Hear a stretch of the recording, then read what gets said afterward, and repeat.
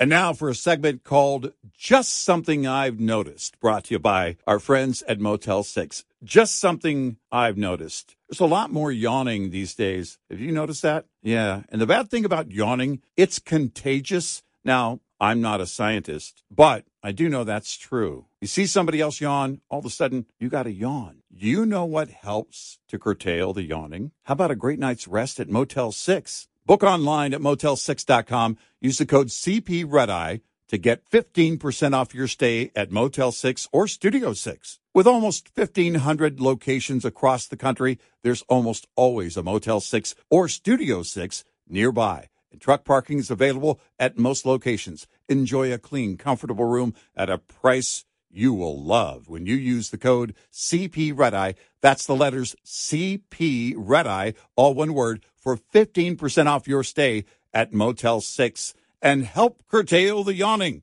That's just something I've noticed. Brought to you by Motel 6.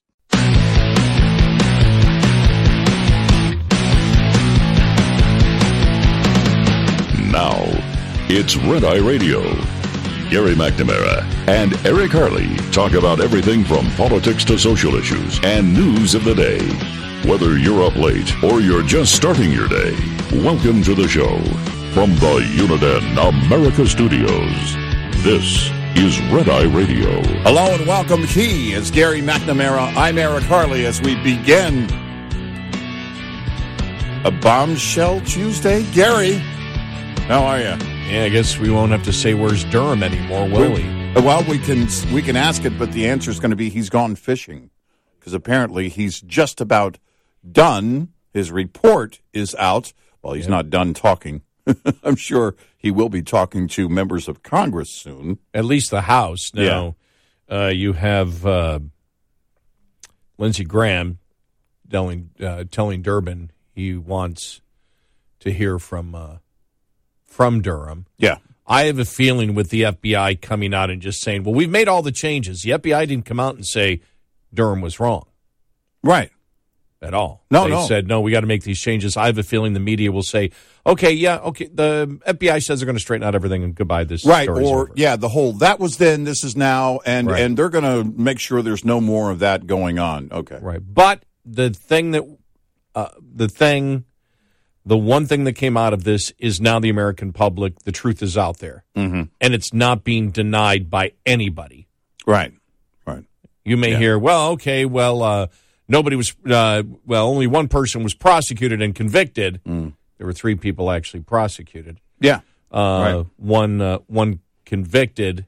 And so, but for the rest of them, no law was broken. Well, fine, then disinformation's fine because no law is broken with disinformation. So shut up about that, Democrats. Right. No, and well, the whole thing is with I actually want them to shut up about it because the biggest this was the report that showed what we already knew, that the entire Russia collusion, that Trump colluded with the Russians, all of it was Democratic disinformation, which was paid for, and the lies created by the Hillary campaign and the DNC. So if one thing it gets out of this is where the Republicans look at the Democrats and say, you people need to shut up about disinformation because you're the biggest purveyors of it. Yeah. Right. But here's Jake Tapper yesterday on CNN. Regardless, the report is now here. It has dropped. And it might not have produced everything of what some Republicans hoped for. It is, regardless, devastating to the FBI. It produced, if you've been a long-time listener of the show, there were no surprises for you. No. Yeah. You know, and again, I haven't read the entire 300-page report. In fact, I went to sleep. When I went to sleep, I didn't see that it was out yet. I woke up going, oh, whoa. Well, yeah, I went to sleep extra early yesterday. It kept me awake. Yeah. Because it was right about the time I wanted to start shutting things down. Thanks a lot, John Durham. Yes. You finally release it. Could you not do it in the morning? But yeah, I went through a lot of it. I didn't get through all 300 pages. Yeah, neither did I. But yeah, it is pretty much what we knew. It tells what I do like is that it does tell the story. Right. Now, It will be up to the GOP in the House to help that story be told, be known, because almost no one is going to read the report. I would suggest if you're on social media, follow Just the News. John Solomon, follow both of them. That's his website. He did something on this today, but he's probably going to be doing a lot more as he goes through this in the coming days. Along with Sarah A. Carter, they were two of the first reporters who were really on, and I think, knee-deep in the whole Russian collusion thing. They did go back. I think they went back further than Mueller did. Well, you also have again the documentation that was done way before the Durham report, a couple of years ago. Yeah. Was Ball of Collusion by Andrew McCarthy. Yeah, this is what which I read that entire book. Yeah, that's one thing that we always said. Well, hold on, it's not even done yet. You need or does he have a deal for a second book? Because that might be required. I guess we'll see where it goes. But these are the individuals that all along the way were doing the real work on this and doing the real analysis on this. And it allowed us to follow this from the beginning. Mm-hmm. And we started asking questions from the beginning, and it kind of led down the path where we thought it was going to go. There were maybe a couple of surprises. But anytime you have Hillary Clinton involved, not really a surprise. Well, what you did get out of the Durham report, and we have said this for a while, but Durham verified it, that the only political party that colluded with the Russians to try to change the outcome of the election, and this is where he goes back to Iggy Danchenko's past, that the FBI didn't look into. But the only party that colluded with the Russians to try to change the outcome of the election was the Hillary campaign and the DNC. Mm-hmm. There was no collusion with the Russians with Trump. Didn't exist. Right. They went through he went through the dossier, but just so people know, in case you don't know the story, to simplify it, the entire thing. Oh, this is the other thing that came out of it, and we knew this already, but it's in the report, so it's official now, and nobody's debating it, that both Obama and both Biden knew, because this had come out. This happened, I believe, in July of 2016, if memory serves me correctly, where the intelligence agencies knew that Hillary Clinton was going to try to set up Donald Trump by saying he colluded with the Russians. Mm-hmm. Both Biden, and this is the thing, everybody knew that. We now know that. Everybody knew that. Right. Biden knew it. Obama knew it. The FBI knew it. Everybody knew, the intelligence out there, which was correct intelligence, said Hillary Clinton is going to attempt to set up Trump by saying that he colluded with the Russians, but she's going to basically manufacture it, and that's exactly what happened. Mm-hmm. Exactly what happened.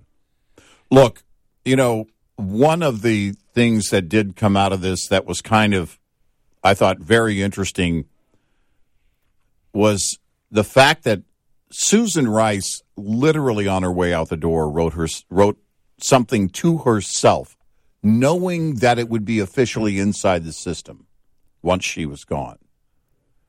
And, she was basically, in part, throwing Comey under the bus and kind of describing a couple of things. But the problem with, we've talked about conspiracy versus a culture. A culture is the similar mindset. They all think the same. They all want the same. They all behave the same way. And that certainly exists and has for far too long in the political system inside the Beltway, in parts of the Justice Department. And now we have seen it as, the Clintons were fully embedded, of course, in all of this. But you're going to, every once in a while, see someone who is uncomfortable for one reason or the other. Not that Susan Rice was a conservative, not that anybody, really thought that anybody else was going to find out. It was just that they believed there was, if it does come down, I don't want the axe coming down on me.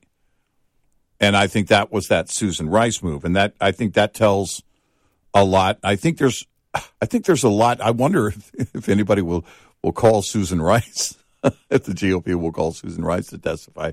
I doubt it. But the idea of this story being told, and this is basically what was going to happen. The Sussman trial, was a wash because you're not going to get a jury, at least in that location. You're not going to get a jury, apparently, that believes in the law. Oh, yeah, lying to the FBI. Yeah, we believe he did. But there are other crimes out there worth pursuing. It's not worth the time of going after Sussman. That's the one juror that said that. Yeah. So, when you have that in effect, again, that demonstrates a culture versus the conspiracy. Nobody has to tell that person to think that way. That's how they think. And they think like a lot of people in this entire scenario. But the story being told by Durham is what's important. Well, Durham, by the way, hit that the FBI knew that Sussman was lying. Yeah, right. Yep. So they knew. The evidence was clear, right. And we'll break it down for everybody because we want to break this down because it may not be the final time, especially if if Durham actually testifies before Congress. He probably will the House. I don't believe that. I wouldn't be surprised if the Democrats in the Senate don't want to touch it at all. Right. But the only thing is, what you have here, you don't have anyone. Nobody is saying it didn't happen. And I think what people need to understand is everything that we went through in all those years, everything about Trump colluding with the Russians, everything that Adam Schiff said, he was a pathological liar. Mm-hmm. And so, by the way, it was appropriate if Democrats were upset that Adam Schiff was taken off of the House Intelligence Committee by Kevin McCarthy. This justifies all of it here. Yep. The Durham report, because he was a pathological liar claiming he had evidence of Trump colluding with the Russians and criminal acts of colluding with the Russians, and he was lying to the American public. In fact, when he put out his report, he lied about what the intelligence actually said to the American public. Yeah. And so everything that happened in that time, and when you think about it, now we know that the Mueller investigation, any investigation that started on it, they had nothing. They had no evidence at all at any time throughout the entire Mueller investigation that there was any wrongdoing or that President Trump at that time had colluded with the Russians. And they knew it all the way through. And you and I talked about this. Mm-hmm. And you and I said from the very beginning, if the Mueller report didn't come out and go down and say, okay, Trump colluded with the Russians. All right, where do we find the best evidence of this? Where's the best evidence? Oh, the best evidence would have to be in the FISA application, right? Because that would have to be the best. Because if you're able to get a FISA application, you're able to get a secret warrant to spy on a member of the Trump campaign, which is unprecedented in American history. That evidence must be so damning about Russia collusion that we need to go down that path, and we need to find out. That's where we start right there. That's what any good investigator would have said. Right. They never did that. And we knew when they didn't do that, we said, you'll know it's political if they didn't do that because they didn't want to find out. They knew they had nothing. Right. And they knew if they went down that, what they would find is more evidence of a BOGA FISA warrant against the Trump campaign, and then it would blow everything open at that point. So they couldn't go down that path. And we had stated that. If you're a longtime listener of the show, you know we called that a couple of years ago. We called that way before the Mueller report actually came out. Well, look at it this way. With the liberal media and how much they carried this over and over again. Oh, yeah. Then it all disappeared in January of 2021. Think about this. If Trump had actually colluded with the Russians and there was evidence of that, it would be, so far, until we find out more on the Biden thing, the biggest scandal in presidential history. If what they were claiming was true, right, and they proved it, it would be the story, and it would be the only thing, and rightly so, that the media would be talking about, and they don't talk about it at all anymore. Because they know it's not true. Yeah. They know it's bogus. The lie worked to that end, and then they moved on to the next lie. That's what they do. You know, a lie requires that. It requires multiple people carrying it. The truth will sit there until it's discovered and still be the truth. And this was, my gosh, I don't know how many lies that were told in this entire chain of events. Everything. Every story that said there was evidence that Trump colluded with the Russians, every story in the Washington Post, every story in the New York Times, every story in the USA Today, all of it was a lie. We really need for a period of 2-3 years. A lie. All of it. Yep. We need to have that FISACon we've been talking about. 866-90-RED-EYE. Logging miles during the hot summer months can put a serious strain on you and your truck's health. Did you know pollutants and allergens in the air outside can enter your cab through the HVAC system without you even cracking a window? That's why it's important to check those cabin air filters. Not only do dirty cabin air filters contaminate the air you breathe, they can also cause major damage to HVAC components like blower motor resistors and AC compressors. Have your cabin air filter serviced if you notice less airflow than usual coming from the interior vents. This is a common sign that your filters are at the end of their life cycle. Breathe easy when the air in your cab is fresh. This report is brought to you by Shell Rotella. Shell Rotella, with advanced synthetic technology, is designed to help keep your rig running with more mileage and less maintenance. Coming up, more with Gary McNamara and Eric Harley. It's Red Eye Radio.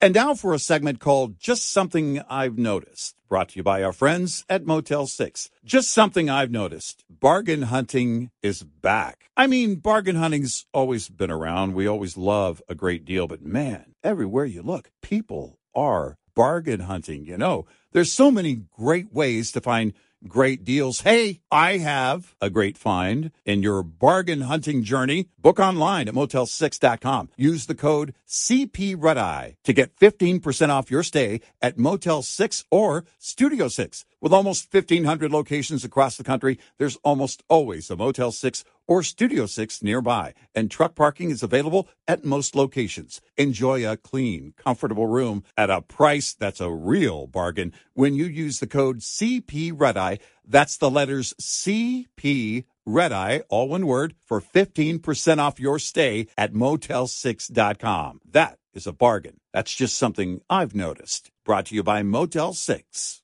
Afford Anything talks about how to avoid common pitfalls, how to refine your mental models, and how to think about how to think. Paula, while certainly you can mess up on $1 million a year, it is far less likely than it is on $30,000 a year. Right. I would meet wonderful people that were struggling with a budget that was super tight. It was 100% you need to make more money. Make smarter choices and build a better life. Afford Anything, wherever you listen.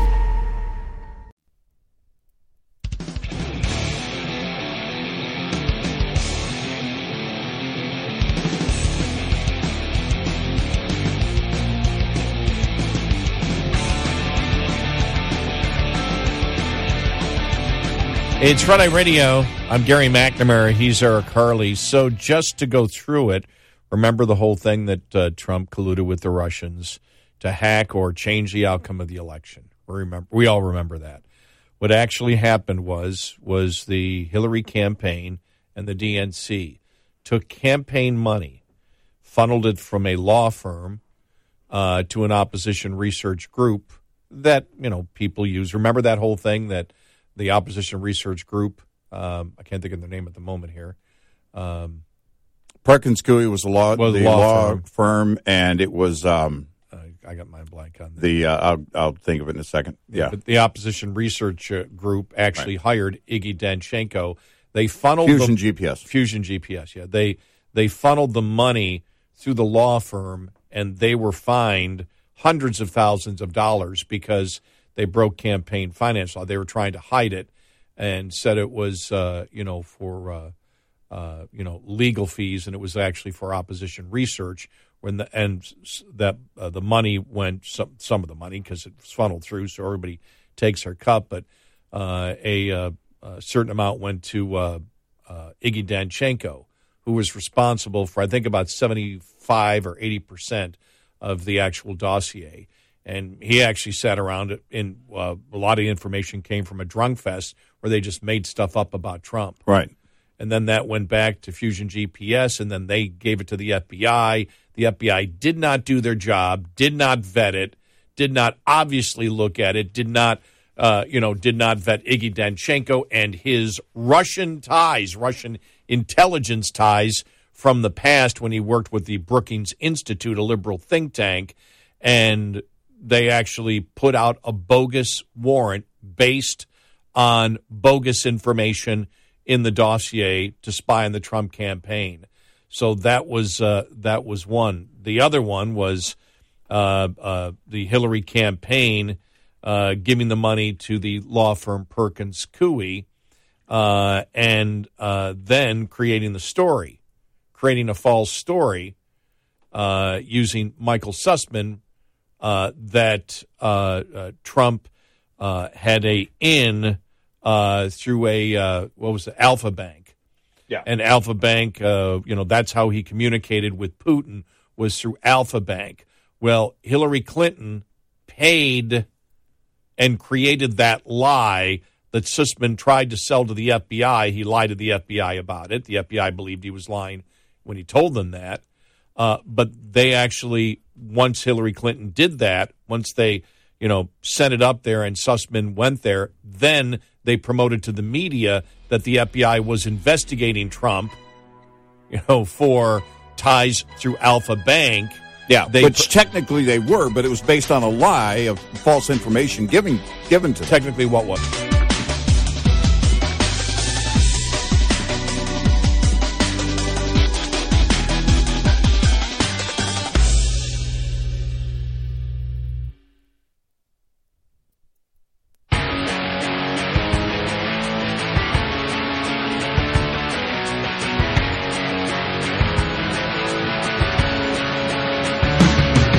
5 hours a night, and still not enough. Listen to our podcast, available on the app and on our website, rediradioshow.com.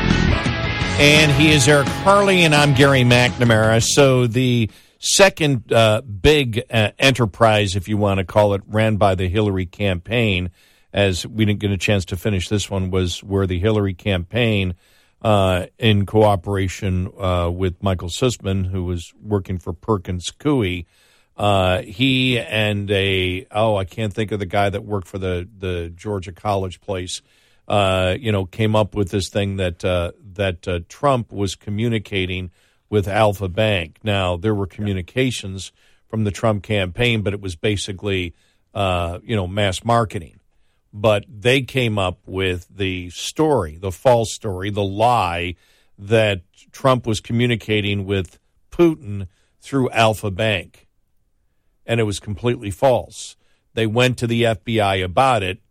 Durham writes that the FBI figured that it was a lie, but once they got the story, then Sussman, Perkins Coie, the Hillary campaign, whoever, went to the media and started selling the story that Trump was being investigated for the whole Alpha Bank story by the FBI. Well, who was it? I can't think. What was the media outlet that reported it right before the election? Forgot who it was. I just can't remember who it was who reported it.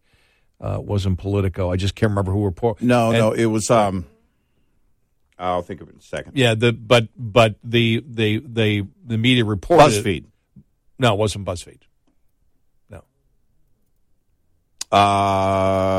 BuzzFeed. Well, okay. BuzzFeed did the dossier originally. They did the dossier. Yeah. It wasn't BuzzFeed. It was.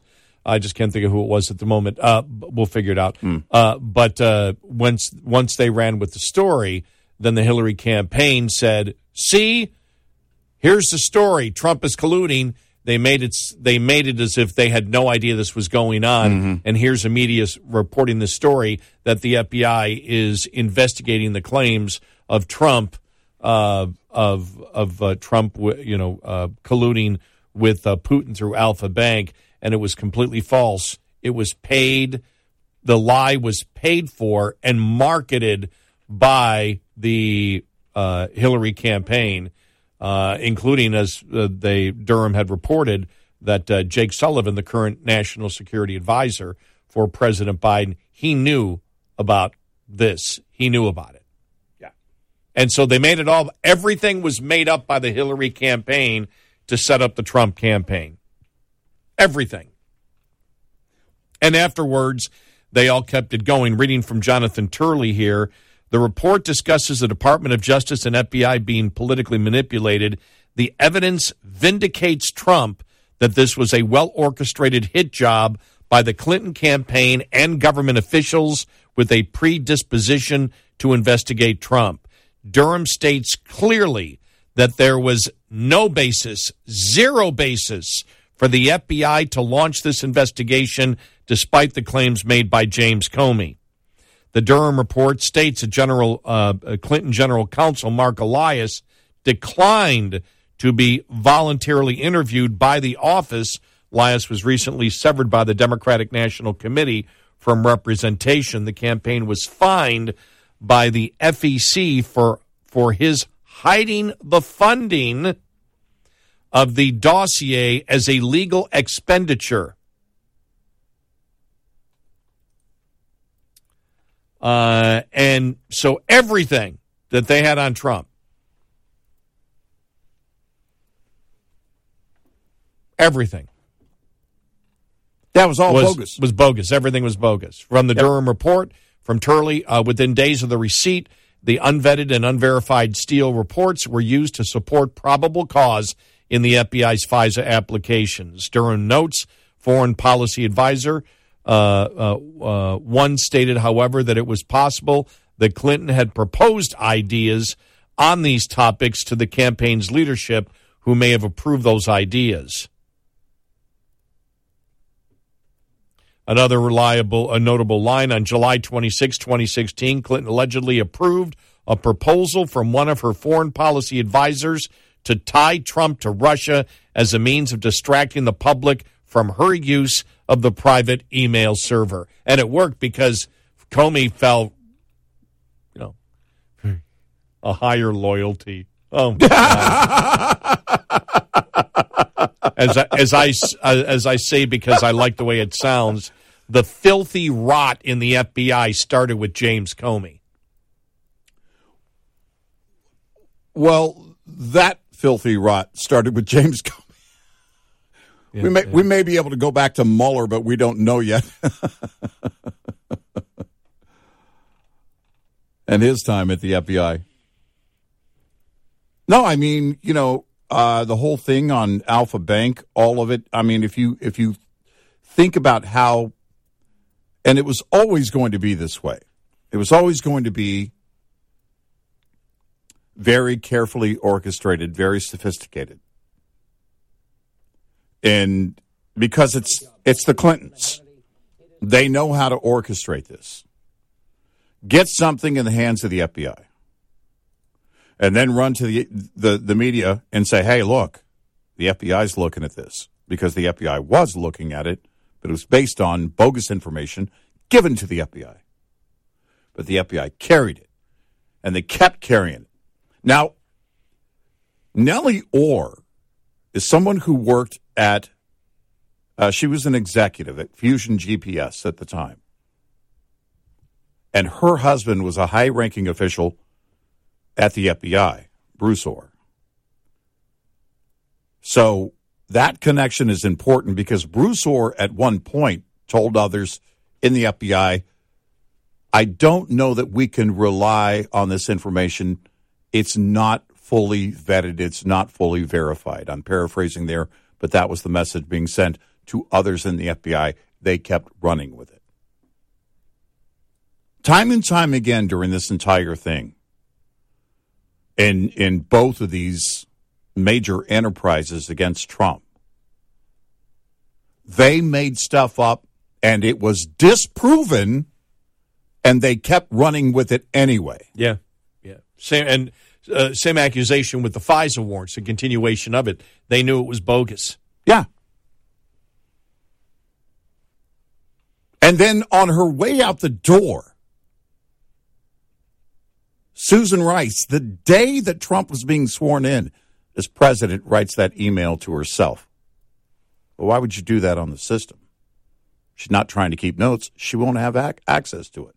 It's for somebody else to see down the road, to cover her backside. That's important to me because I want to know exactly what she was thinking on that day beyond what she wrote.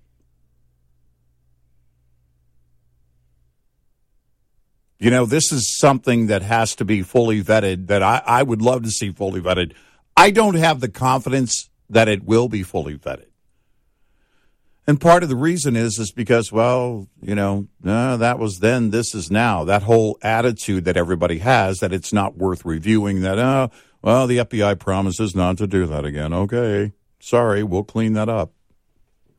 And that's kind of the attitude you saw in the media, the mainstream media yesterday. Now, because it's Trump. Because it's Trump. And it's acceptable. You don't want to get to the truth. Right. I mean, you know, honestly, again, if that whole thing were true, it would... Keep in mind, he's officially running for 24. If the Russian collusion thing were true and had been proven to be true, it would be the only thing you would say about Trump. Forget about January of 21. Forget about his lawyers in the wake of Election Day 2020. Forget about anything, because that entire thing, now, of course, if it had been proven to be true, then he would have been he absolutely removed from office. Or remember, he was a traitor. Mm-hmm. Remember all of that. He was a Russian agent. All of that made up by the Hillary campaign. The only campaign that dealt with anyone who could be considered a Russian agent was the Hillary campaign. Yeah. It was the Democrats that colluded with the Russians to try to change the outcome of the 2016 election by the Democrat standard. And now what Durham has said, because Durham pointed back to the intelligence ties that Durham had, or excuse me, not Durham had, that Danchenko had, who helped create the dossier. And the questioning, remember when he worked for the Brookings Institute, where he's asking people if they'd like to make some money. Right. Yeah. For knowledge. Right. And so when you look, but here's the thing. We know what the truth is now. We said the truth would eventually come out. And you and I remember sitting here on January 2nd of 2017. Wow. Think about it. Over 6 years ago. Mm-hmm. Wow. And we're looking at each other going, where did this... Because we had just got back from Christmas vacation. We go, where did this thing appear? This thing that Trump colluded with the Russians. Where's the evidence? What is this? Remember that? Yeah. Yeah. And here we are now, almost 6.5 years later. It was all a lie, all a hoax created by the Democrats, by the Hillary campaign and the DNC.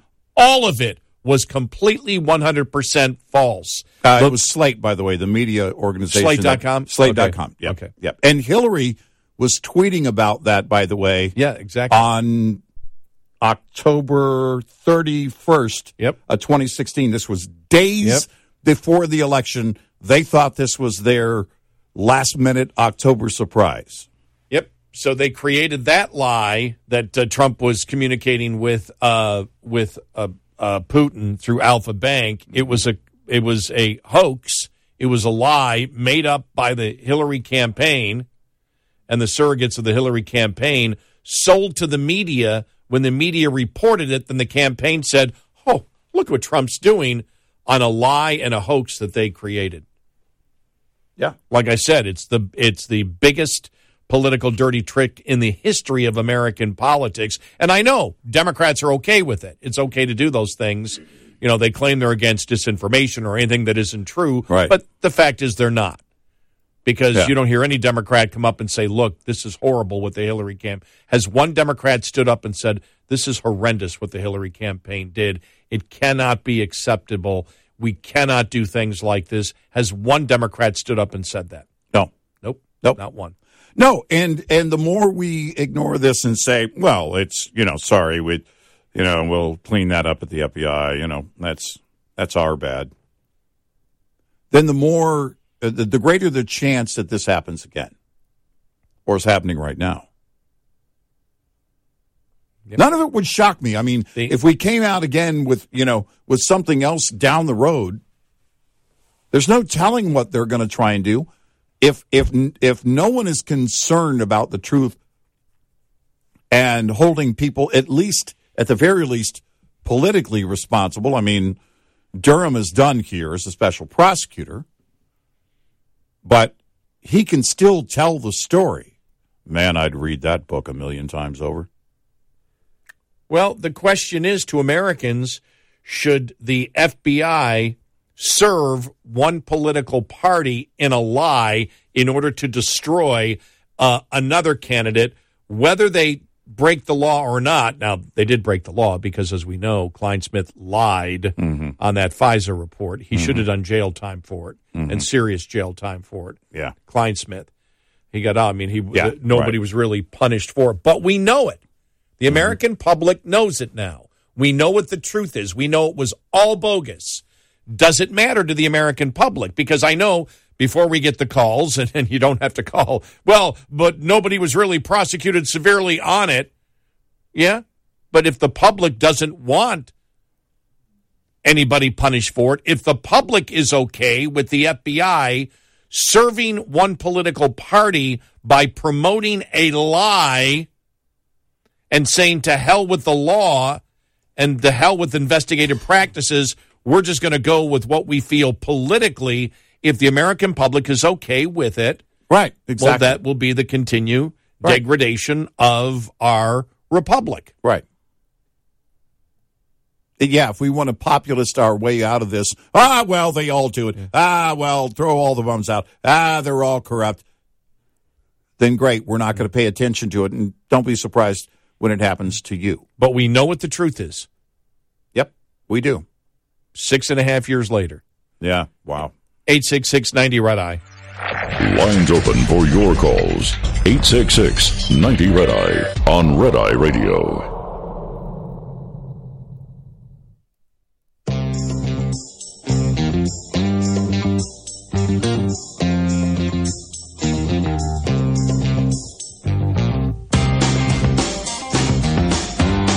It's Red Eye Radio.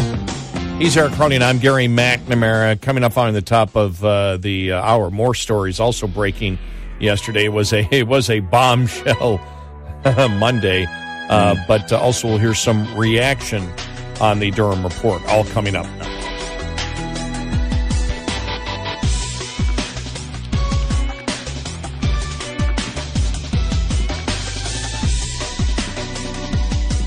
Top of the Hour News is brought to you by House Products. Visit houseproducts.com. This is Red Eye Radio on Westwood One.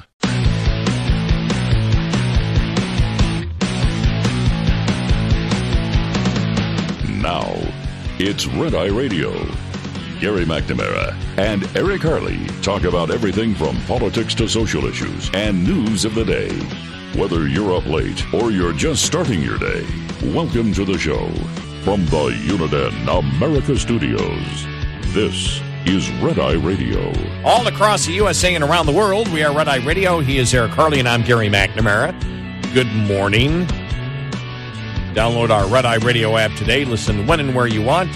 In case you can't listen live overnight, you can listen during the day, whenever, wherever, however. With whoever. With whomever. Whomever. Yes. Well, let's play some audio here. This is Andrew McCarthy, who wrote the book Ball of Collusion. Probably covered this better than anyone in more detail because he wrote a whole entire book on it. Fox News contributor, National Review, and he talks about it. And this is right after the report came out.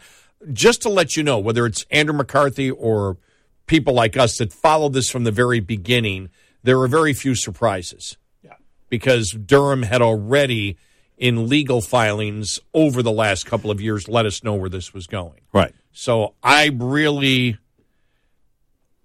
I didn't learn. I'm trying to think if there's anything new that I actually learned. I mean, there were things that he said that I knew already. For example, I guess that the stated fact that Obama and Biden absolutely knew what Hillary was doing, that might be new from the point of being both of them knew. Yeah. Yeah. You know, that both of them knew all along that this was all bogus. But here's Andrew McCarthy yesterday. Well, it looks like about what you'd expect if you followed this story closely over the last number of years. What Durham is concluding, mainly the target of the investigation, it appears on the basis of what we've been able to see so far, is the FBI in particular, which ran the Crossfire Hurricane investigation. That was the code name that they had for this.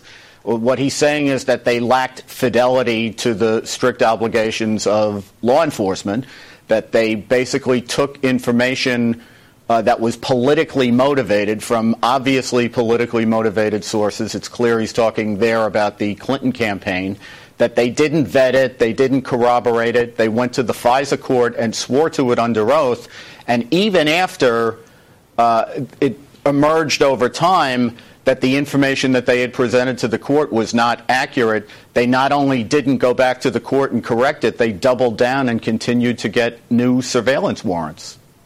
I'll just pause it there for a moment because all of that we knew already. And as he said, we knew that. Mm-hmm. Interesting how Martha here goes into on Fox, goes into why did it take so long? And he talks about the fact that 29 pages of this is classified. And he said one of the problems is the intelligence agencies were involved in this, and it's so tough to break through the secrecy of that. Here's this. So you're saying it basically adds up to the reporting that we've had over the last several years, and you have reported on and talked about throughout the course of this, and it took years to get this report, really, Andy. So, I mean, that's one of the big questions. What took so long, and what's the impact of this report? Yeah, I've always suspected, Martha, that what would frustrate this investigation and what would make it take so long is it seemed to me that American intelligence agencies and also foreign intelligence agencies were pervasively involved in this. And it was always going to be very difficult for Durham to get to the bottom of that because even if there was smoking gun information there, and I don't know if there was or there wasn't, I do know that what they're saying is this 300-page report is unclassified. There's apparently a 29-page classified annex that's attached to it, but mainly what we're getting is an unclassified report. That suggests to me that no matter what was there, the intelligence relationships that exist between American intelligence services and their foreign counterparts are too important to national security that they were going to be risked in order to be completely transparent about what happened and how this investigation got started. Because remember, it was the intelligence agencies that told the FBI and told Obama and told Biden that Hillary was attempting to set Trump up. Right. This was in July of that year. Right. And the topic that he was colluding with the Russians, that there were Trump-Russia ties, she was going to use that in order to deflect. So Comey knew this all along. Comey knew this. That Hillary was attempting to... Well, and they also knew that, and I mentioned Nellie Orr working for Fusion GPS, her husband, at the time, a high-ranking official in the FBI, Bruce Orr, and Bruce Orr had sent a message to others in the FBI, this is on the dossier stuff, that this is not verified.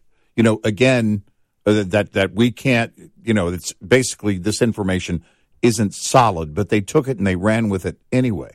Over and over again, things that were disproven internally, or at least had massive question marks, were carried on. And, you look at that kind of behavior, because I know you did the same thing in kind of the overview of what the liberal media is doing. And if you look at it, it's like, here's the 305-page report, but he doesn't recommend any further charges. Well, here's the question. What do we actually learn from it? I mean, it may be that Durham, it clearly is, that Durham doesn't have the evidence to bring any other charges, because, as you mentioned, one of the things is that a lot of the information is classified information, and if you're talking about something happening internally, it would have to be an IG that works on that, whatever agency you're talking about, in this case, the FBI. And if the FBI leadership at that time moved things through, especially when they're no longer there. Comey hasn't been there for years. And so I could hear Director Wray going right now, well, the previous director may have done business this way and blah, blah, blah, blah, blah, and we don't condone anything that is wrong. We only condone things that are right, and so we're going to do things that are right, and we're not going to do things that are wrong. And all this, garbage over and over again, and basically telling you, nothing's going to be done about it. Because here's the thing, too, that we have learned since all this. That is the time and time again, we've learned how they are willing to weaponize agencies within the Department of Justice. We certainly saw that with, the idea, how dare you, parents, show up at a school board meeting and demonstrate your frustrations. You're going to be labeled terrorists. So, and we said that back at the beginning of all this. Look, if they're going to do this to someone who is an international figure, keep in mind, before he even ran for president, he was a global household name, Donald Trump. Everybody on the planet knew that guy. If they're willing to do somebody like that and then add to it the fact that he was a candidate and then the nominee and then the president, sitting president, and they're willing to go that hard at him, don't think for a moment they won't come at you. And so when they went, at these parents, that decided to go speak up for their children and defend what's going on or complain about what's going on in schools, don't be surprised when they come after you. And this is the world, quite unfortunately, that we live in, and hopefully the GOP focus in the House, if they're going to have Durham tell this story, it will be to leverage this and to demonstrate the rot that I believe still exists there at the DOJ. And again, it's a similar mindset. It doesn't have to be a conspiracy. But I think the biggest problem is the fact that the American public, half of the American public, is okay with this. That's really the problem. There is no outrage. Oh, sure, yeah. No, there is no outrage from Democrats about what happened here whatsoever. Even the Democratic voter is okay with it because it's okay to do these things if it's Trump. Yeah, no, if you don't have I'm not going to just say Trump. I believe any Republican now, it's okay to do this. Yeah. It's okay to weaponize the government. It's okay. We knew this from the very beginning, and we took flack from Democrats when we said the Mueller investigation, there should not be a special counsel on this. Right. And there shouldn't be a special counsel on it because you can't even identify a potential crime. Yeah. You can't identify for example, we believe that a special counsel for Biden should have been called a long time ago. Why? Because we see the money flow. We see the money flow, and we know that his son, who is the conduit of the money, and there's no other reason that you enrich members of a president's family. They weren't providing any service. The only service they could be possibly providing is influence peddling, and every investigator knows that. Every single investigator. You don't think that every federal attorney in the United States doesn't look at this and go, oh, God, I mean, yeah, we'd be looking into this big time, if this was under our purview, because obviously, when they're trying to evade, payments, you can see the number of LLCs, and the media is dismissing it because the media doesn't want to touch it. The only thing they can do is dismiss it because they're political activists, whatever. But as we had stated for the Mueller report, we had stated from day one, you should be able to identify what a possible crime is specifically, not generically, but they were on a fishing trip. Yep. They knew when they started that investigation.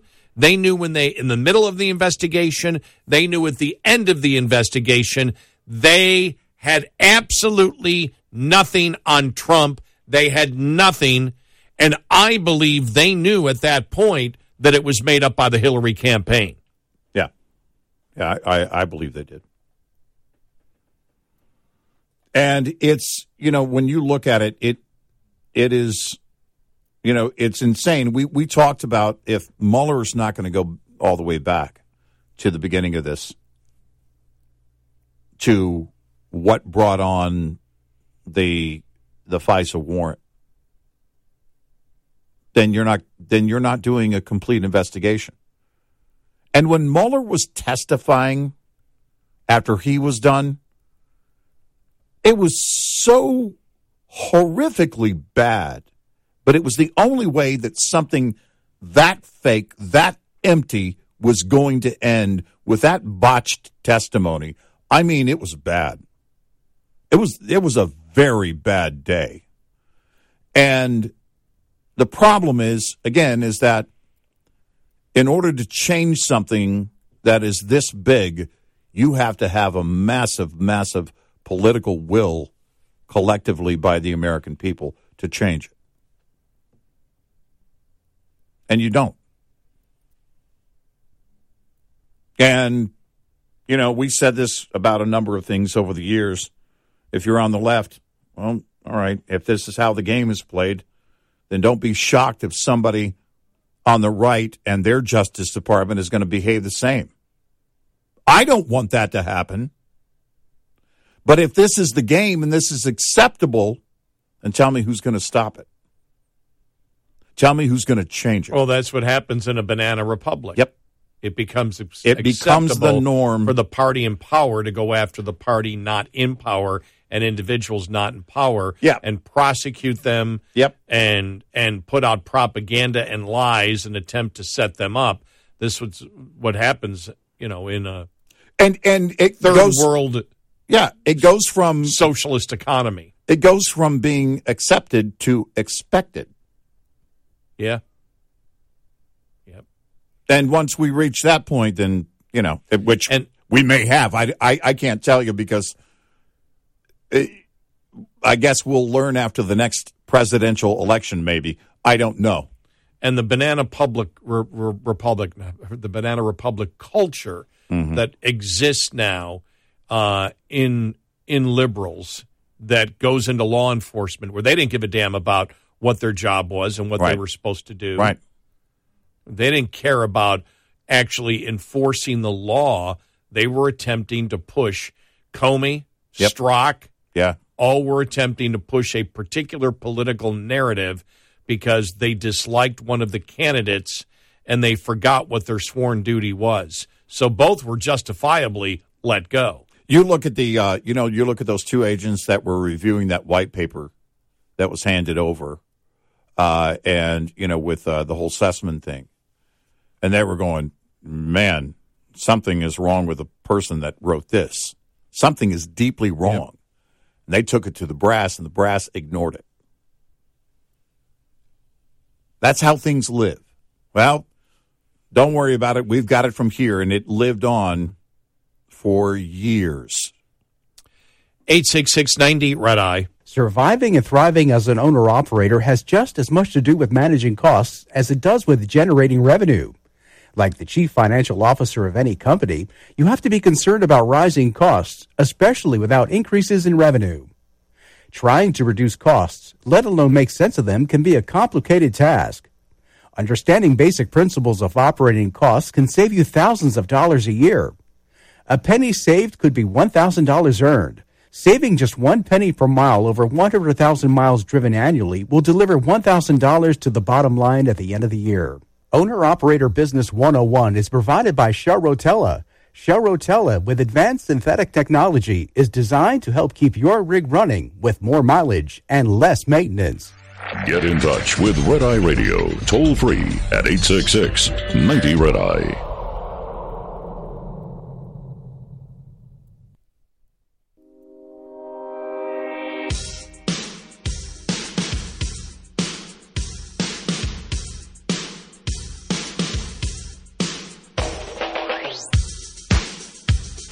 It's Red Eye Radio. He is Eric Harley, and I'm Gary McNamara. Getting some input from people saying, well, Trump should sue. He tried suing the Hillary campaign about a year and a half ago, and it was thrown out pretty quick. Yeah. And what he was suing for was because you've got to sue for damages, right, at the federal level. And so what he was saying was his legal fees in order to defend the lie or the defamation from the Hillary campaign, but it was thrown out quickly and he never refiled again. Right. So, and when the judge dismissed it, I never was clear on why the judge did so. Mm-hmm. So Trump may try again, but just so you know, he has already attempted to sue the Hillary campaign. And this is after Durham came out with more information. Yeah. When Durham came out with some of what the testimony was at that point of what he had learned, that's when Trump sued. And I think it was thrown out in 3 months. It wasn't months. Long. It wasn't long before they threw it out and said, no, you don't have standing or you don't have a case. I don't remember specifically what the reason from the judge was or whether we just didn't find out, why the judge did it, whether he just dismissed it. Now, a lot of legal experts said probably doesn't have a chance. It was believed to be a long shot from the beginning.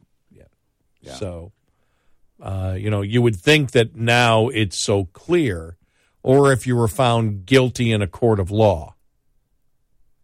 On a criminal level, I think if the Sussman thing had gone differently, then I think he might have a better case, maybe. Because it was about that time, they were all kind of converging together, and you and I talked about it.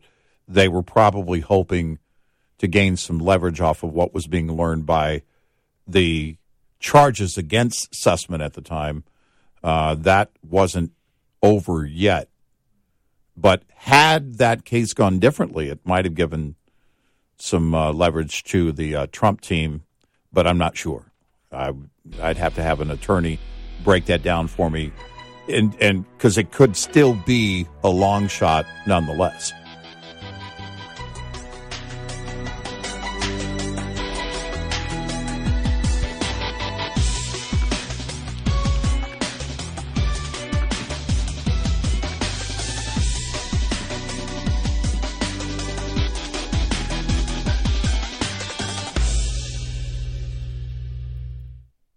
What's up, everyone? It's Reality Steve, your number one source for all things Bachelor Nation and reality TV.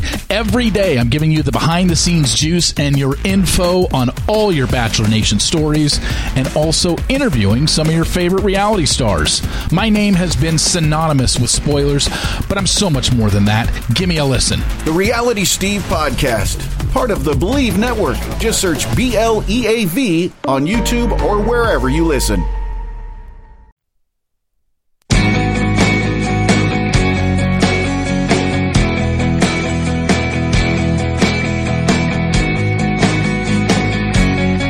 You're listening to Red Eye Radio from the Uniden America Studios. And he is Eric Harley, and I'm Gary McNamara. Just an update for those asking why doesn't Trump sue. He did sue. It was thrown out last September. Okay, it lasted about 5 months in the court. The judge said it was frivolous and would not allow him to refile again. So Trump appealed, and in part of that, not part of that appeal, but the original judge sanctioned him for almost $1 million, stating that, because he had sued other people and said, you're not, basically, I could be wrong, but the judge seemed to be indicating that Trump was throwing a broad brush everywhere instead of being specific. What's the specific damages and why should this person pay it? Now, it's still under appeal with the 11th Circuit. So just to people were wondering. Yeah. And I guess we shall see. But again, I haven't seen a lot of analysis since the appeal. Or I haven't seen a lot since it was thrown out last year. Mm-hmm. And it didn't seem to be a lot of legal analysis on the specifics of it. And that's what it comes down to in any suit like that. Yeah, you're going to have to demonstrate the damages. Right. Directly. Now, calling it frivolous as if I'm on the appeals court, I'm saying, well, I know what happened here. They did create an enterprise, and you and I had talked about this, and we talked about, remember, how Trump, how he was filing the lawsuit, and maybe that's what the judge found frivolous, because for some reason it's unacceptable on the federal level to file basically a RICO lawsuit. Because remember he was filing a RICO civil lawsuit, right? Based on the enterprise. Right, based on the enterprise that was created, that there was an enterprise created. And when we read the letter of the law, remember we said, does he have... Right, he might have something here. Right, does he have something here? Yeah. And the judge called that attempt frivolous. And you and I said, well, why would it be? Because it seemed to be the civil part of the RICO law. Mm-hmm. Seemed to, from the wording of the law, I remember at the time when you and I read it, seemed to be saying there's an enterprise to destroy you in a number of ways. It can be politically, monetarily, whatever. Mm-hmm. Now, he was looking for the money from it. He was looking actually for the money because politically, he won. Mm-hmm. So you couldn't say, okay, she destroyed me because I lost the election based on the lie. But from what we know, he went after lawyer fees. Now, and the federal level, that may be frivolous for a reason that I'm not familiar with. But when you and I both read it, we went, well, the law seems to back that Trump has a possibility here. And again, I don't know the precedent. And the judge also said, well, precedent doesn't allow this. I'd like to see what that precedent is. What is the precedent that they use for it? Because it did seem like, the RICO, this is a RICO not criminal act. This is a part of the civil law, which says if there is an enterprise created to harm you, that you can file a civil lawsuit. Well, and I don't know, was the judge thinking that, look, because this is why I brought up the Sussman thing. Had Sussman been convicted for lying to the FBI? Not at that point, no. Not when he filed. But if he had been, well, he had not convicted, but he hadn't been charged. I don't think it was. He charged? He would have been charged. No, he was, because we talked about it then. Yeah, because he would have been charged. Because, and we wondered if because we were learning more from Durham based on the charges against Sussman. If that had already played out and Sussman were found guilty, I wonder if the judge would have looked at it differently and said, okay, it's been proven that they lied to the FBI. And this was, part of that enterprise that was created. But at that point, it hadn't been done. And eventually, in fact, Sussman was acquitted. I guess my question would be, the judge said it's frivolous. Mm-hmm. Well, by looking at and you may say, well, he hasn't been convicted yet. Yes, there was an enterprise because you've proved that enterprise with the dossier that it was not true, that it was, and it's up to them to prove that it's, if they're going to accuse you of something, if they're going to defame you on something, the people that are defaming you somehow have to prove it, don't they? Now, but technically it wasn't a defamation lawsuit. That's the problem. It technically wasn't a defamation lawsuit. Right. It was a RICO lawsuit. You formed an enterprise. There was an enterprise created, which would be the campaign. It would be Perkins Coie, Payne Perkins Coie. It would be Sussman. It would be that enterprise of the people in the campaign with the law firm that started that particular lie. Or for the dossier, it would be the same thing. You have paid money to create, because enterprises are created all the time by paying people to be part of your enterprise to do damage to somebody else. I mean, it seemed to, I will say this. I would ask the same questions we're asking now to the judge, and I'd like to hear what the answer is. And I'd like to see how they view it, under appeal. Then why is it frivolous? You may say, no, you don't meet the standing. It doesn't seem frivolous. Why is it unless it's frivolous legally, which I guess everything would have to be frivolous legally, but I don't understand why. Everyone, and you knew back then, you knew that everything was false when he filed it. We knew it at the time. Because that's why we said in the RICO law, we went, ooh, this is really interesting. You've created an enterprise to destroy me. And it's not specific in the law. Mm-hmm. So when you see that, I go, why would you call it frivolous legally unless there's a precedent that exists that addresses this kind of thing, where a politician defames another politician or creates, because it wasn't just defaming. It wasn't just saying something.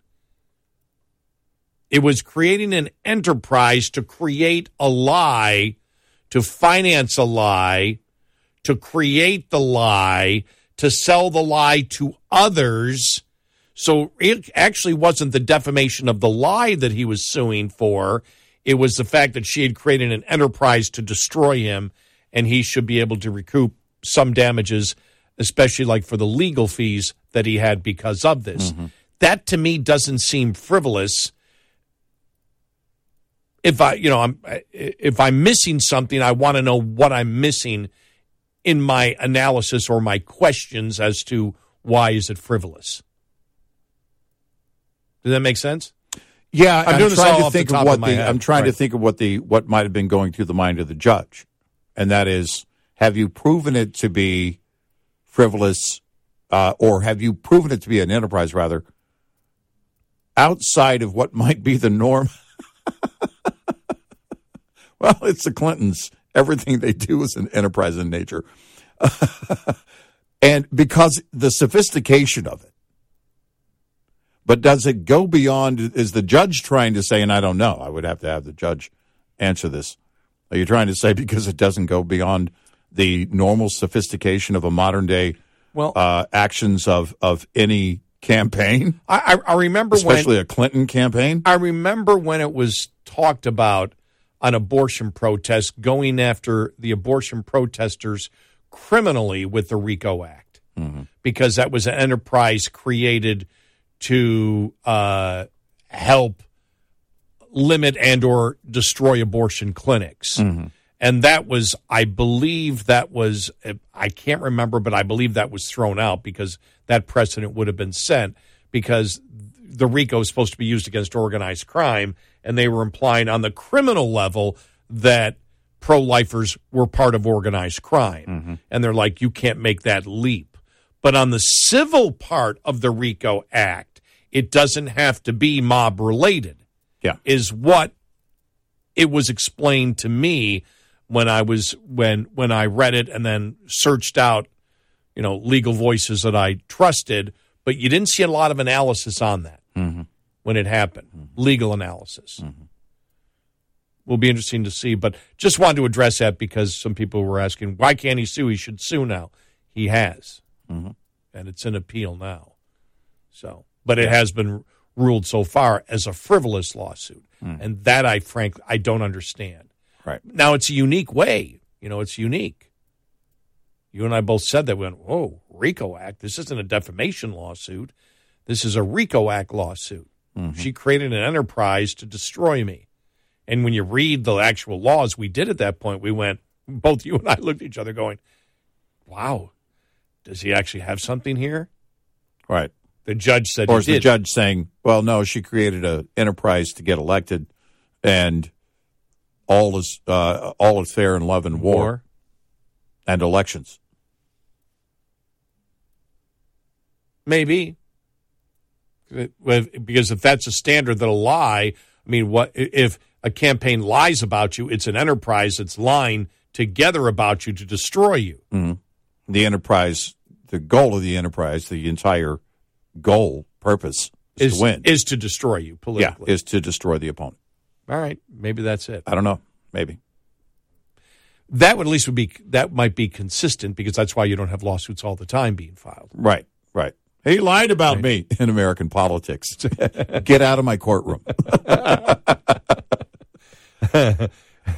866-90-RED-EYE. We'll be right back with more Red Eye Radio with Eric Harley and Gary McNamara.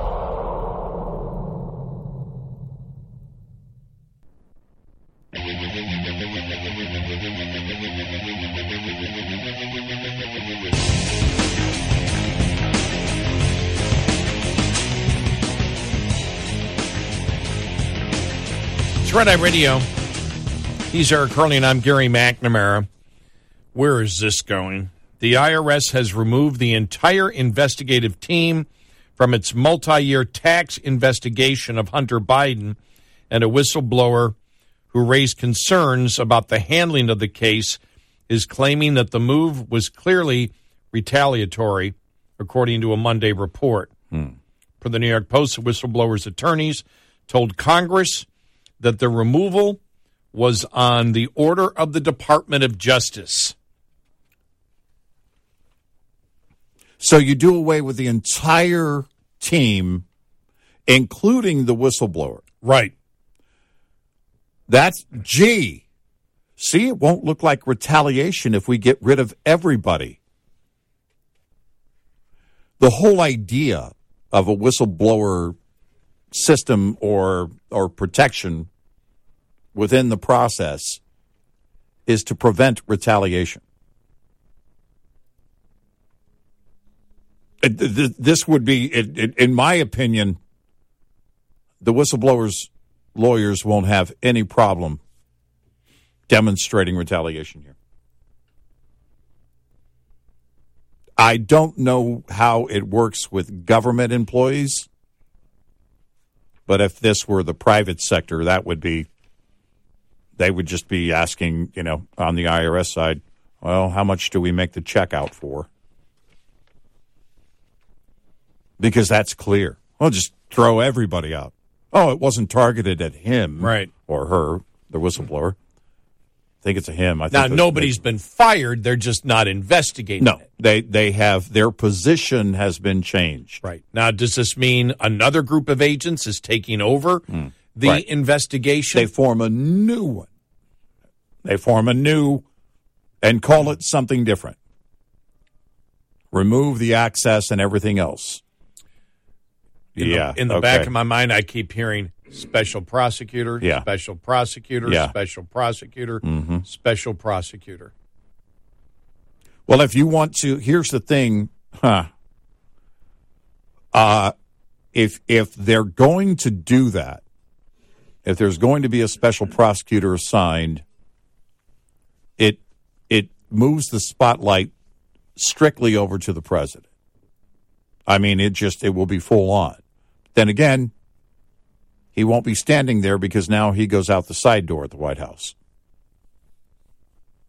He just ignores the media, continues to ignore the media. He doesn't have to answer your questions, Jack or Jill or whoever's shouting the questions. All due respect to the First Lady. I'm sorry.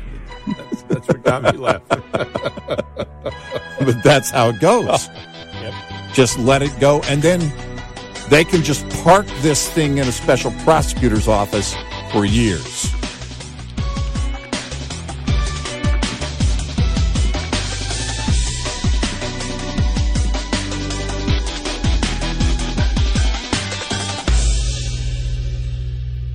This is Red Eye Radio on Westwood One.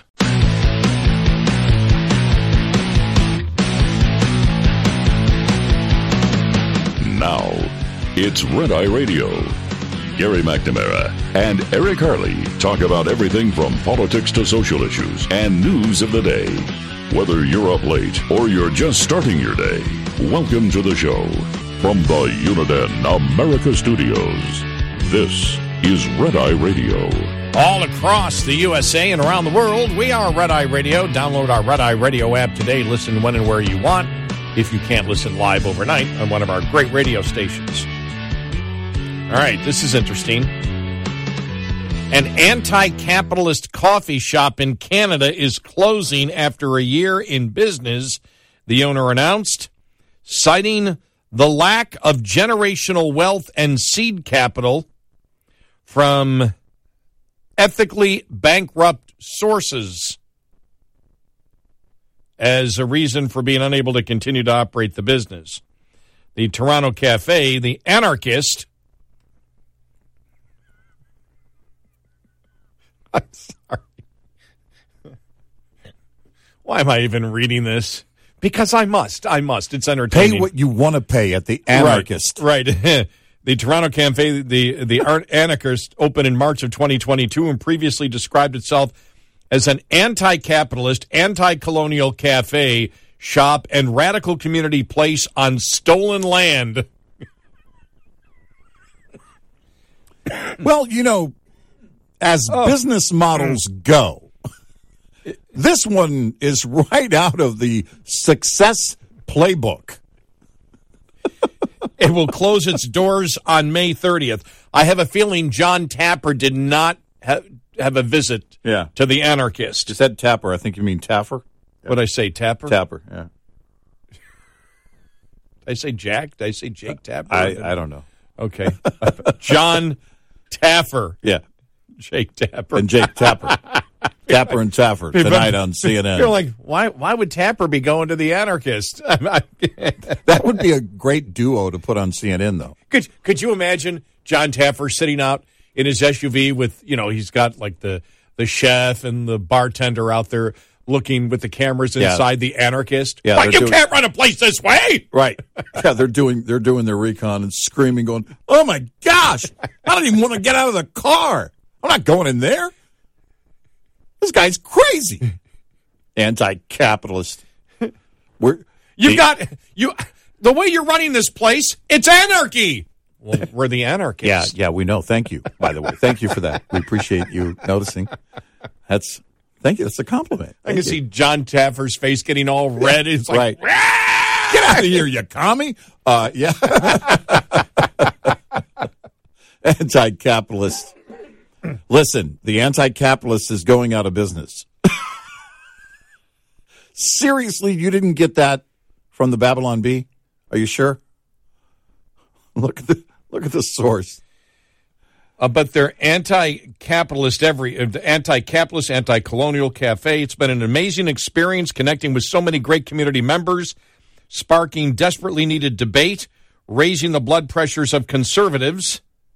That includes you, anarcho-capitalists and libertarians, fulfilling the dream of most service workers by not having to tolerate the presence of professional class traders, military, and pigs. For those people that don't know, pigs is a 60s reference to cops. Yeah. Yeah. And experimenting with living and working in ways that don't enthusiastically embrace capitalism. You're out of business. What are you talking about? We hate capitalism. Are they celebrating this, by the way? I think they're celebrating the closing as being a great experience of not making it. Therefore, it's anti-capitalism. And therefore, they've succeeded in failing. And proving that capitalism doesn't work.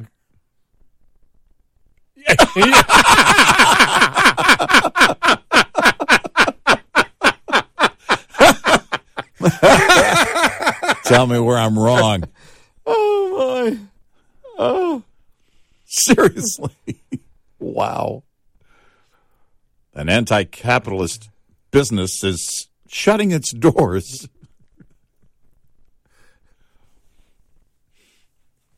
Take your money out of here. Well, okay, I will.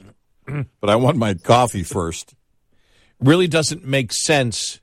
We're anti-capitalist, so we're opening up a place that we're opening up a business that will fail. Yeah. Yeah.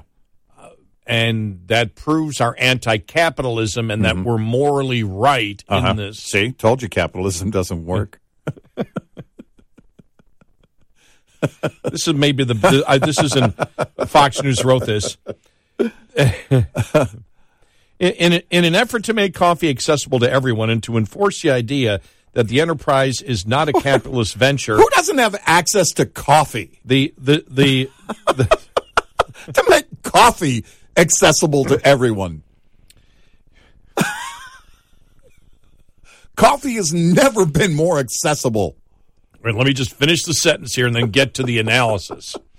In an effort to make coffee accessible to everyone and to enforce the idea that the enterprise is not a capitalist venture, the shop had a pay-what-you-can model that was subsidized by pricier drinks, according to the cafe website. Right. Then the next sentence. The model was evidently not successful.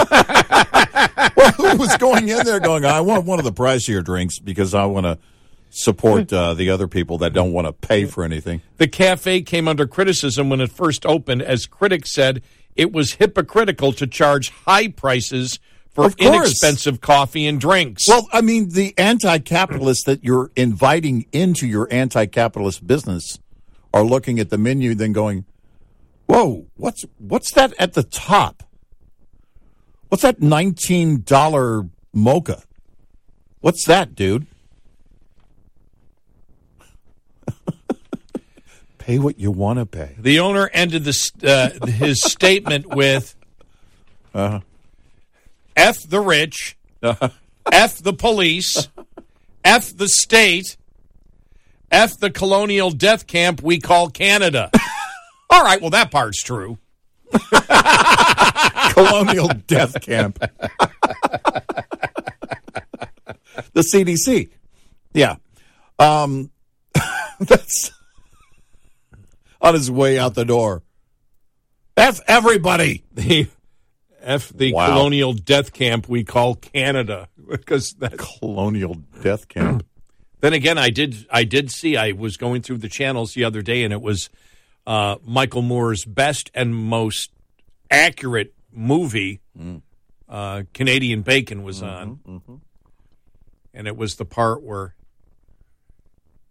the Canadian national anthem's playing, and they're all sitting there drinking beers at a hockey game across the border and going, whoa, we're not going to, what, you show your loyalty to a maple leaf?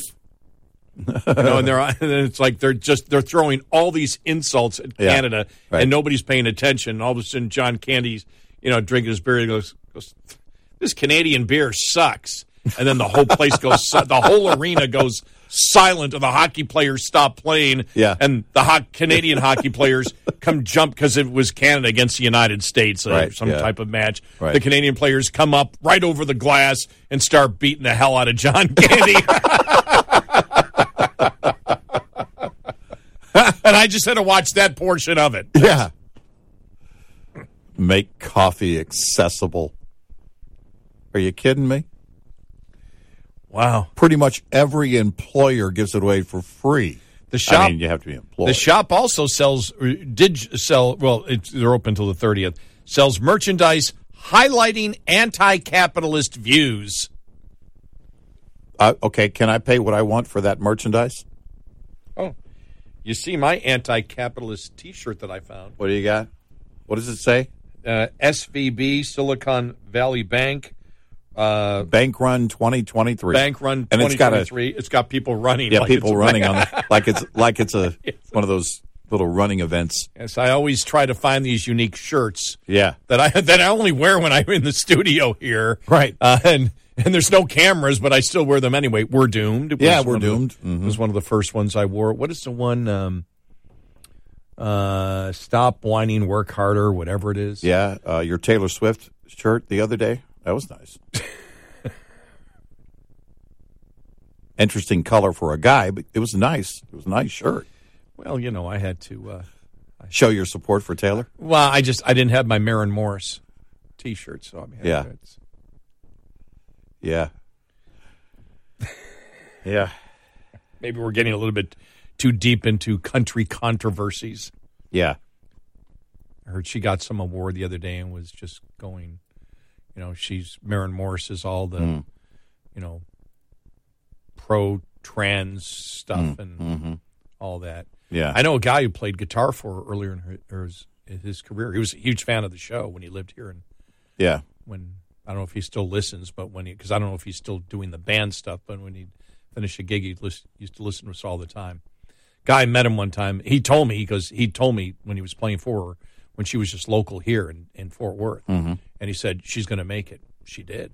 Yeah. And, but when I met this guy, I had seen his band play, another band that he was in. Mm-hmm.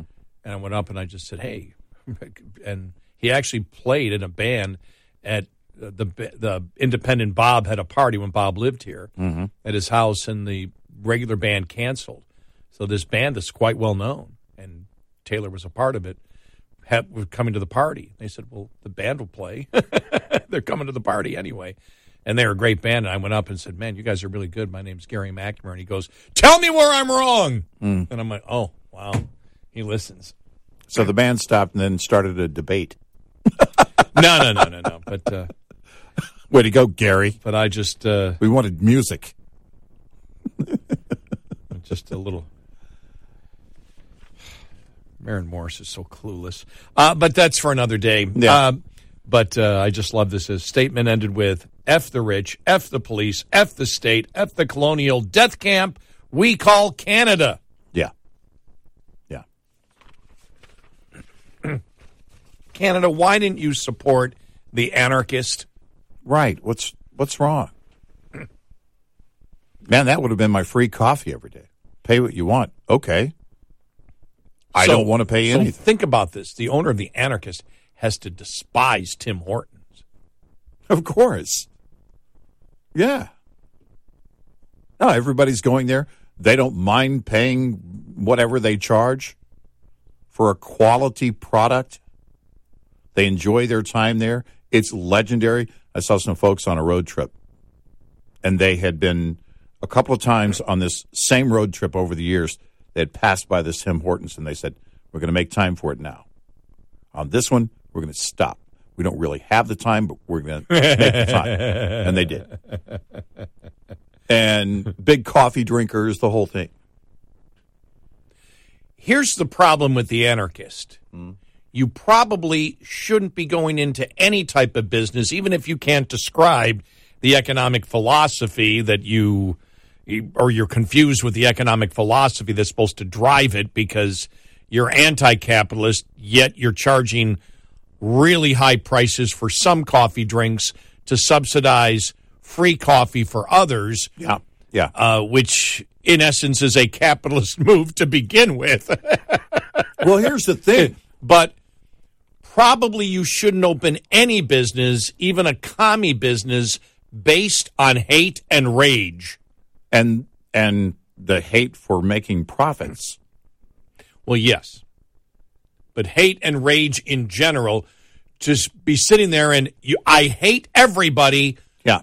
Come to my coffee shop and drink coffee, and we're going to talk about how we hate everything in our society.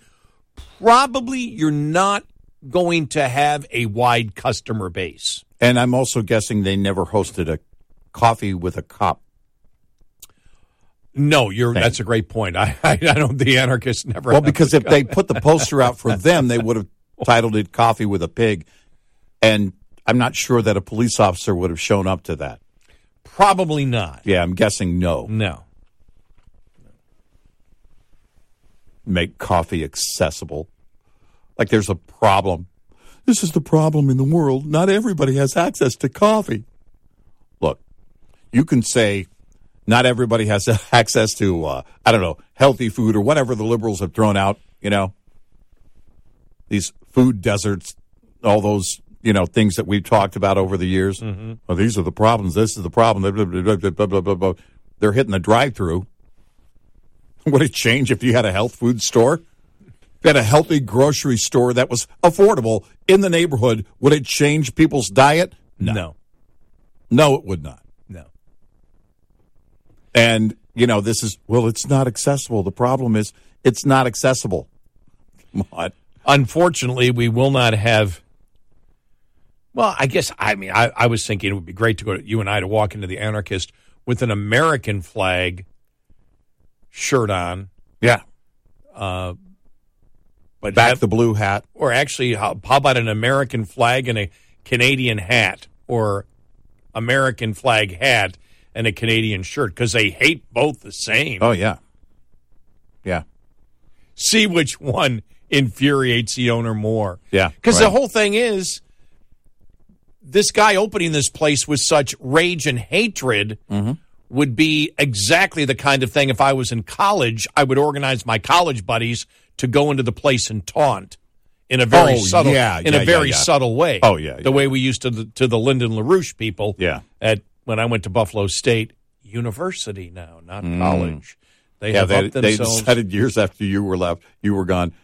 Maybe we're going to go bump it up to a university. We're going to go from a college to a university. Mm-hmm. So I'm a university graduate. No.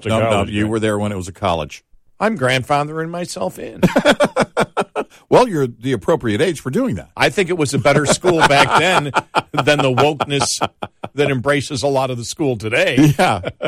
Yeah, this coffee shop was as bad as my idea of having tequila with a cop. Never took off. It never took off. Tequila with a cop in a car. Yeah. Never took off for some reason. 866-90-RED-EYE. Coming up, more with Gary McNamara and Eric Harley. It's Red Eye Radio.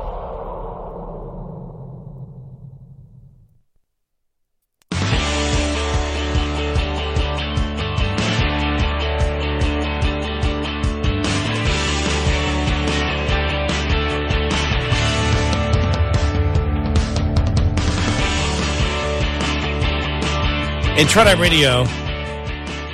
He's Eric Harley, and I'm Gary McNamara. The one thing, the owner of the Anarchists now, the worst thing is now he's probably got to go work for the man. He's going to have to work for the man or take benefits from the government. Well, that's fine. Which, by the way, the person gets as a Canadian citizen. Don't they get the health care? I mean, he gets the health care. Yeah. What are you complaining about? Right. So. Yeah, but I get it, but I don't want it. Do you use it? Yeah, but I don't like it. Making coffee accessible. Just give me a break. Make tequila accessible. Coffee is a right. Oh, wait a minute. Huh? Wait, hold it. That was in WKRP. Oh, yeah. Remember Dr. Johnny Fever? Right? No, yeah. He almost went on strike. Yeah, he said, because coffee is supposed to be a right in radio. In radio, yeah. You know? I remember when I first got into radio, $1 a week, but all the coffee you can drink. Yeah. Yeah. Is that college radio? I'm sorry, university radio? I will say this. Coffee has always been accessible if you're in radio. I don't know any place where I ever worked in radio that didn't have free coffee available for you. Yeah, no, we've always had. It's not always great coffee, but yeah. I'm drinking some right now. Yeah, I'm trying to think of any place where it was not that I ever worked, and there was always free coffee and radio. Yeah. So yeah. Yeah, we are for the true anarchists. Coffee is accessible here. That's right, and we pay what we want, which is nothing. Or what it's worth. No, I'm kidding. Exactly.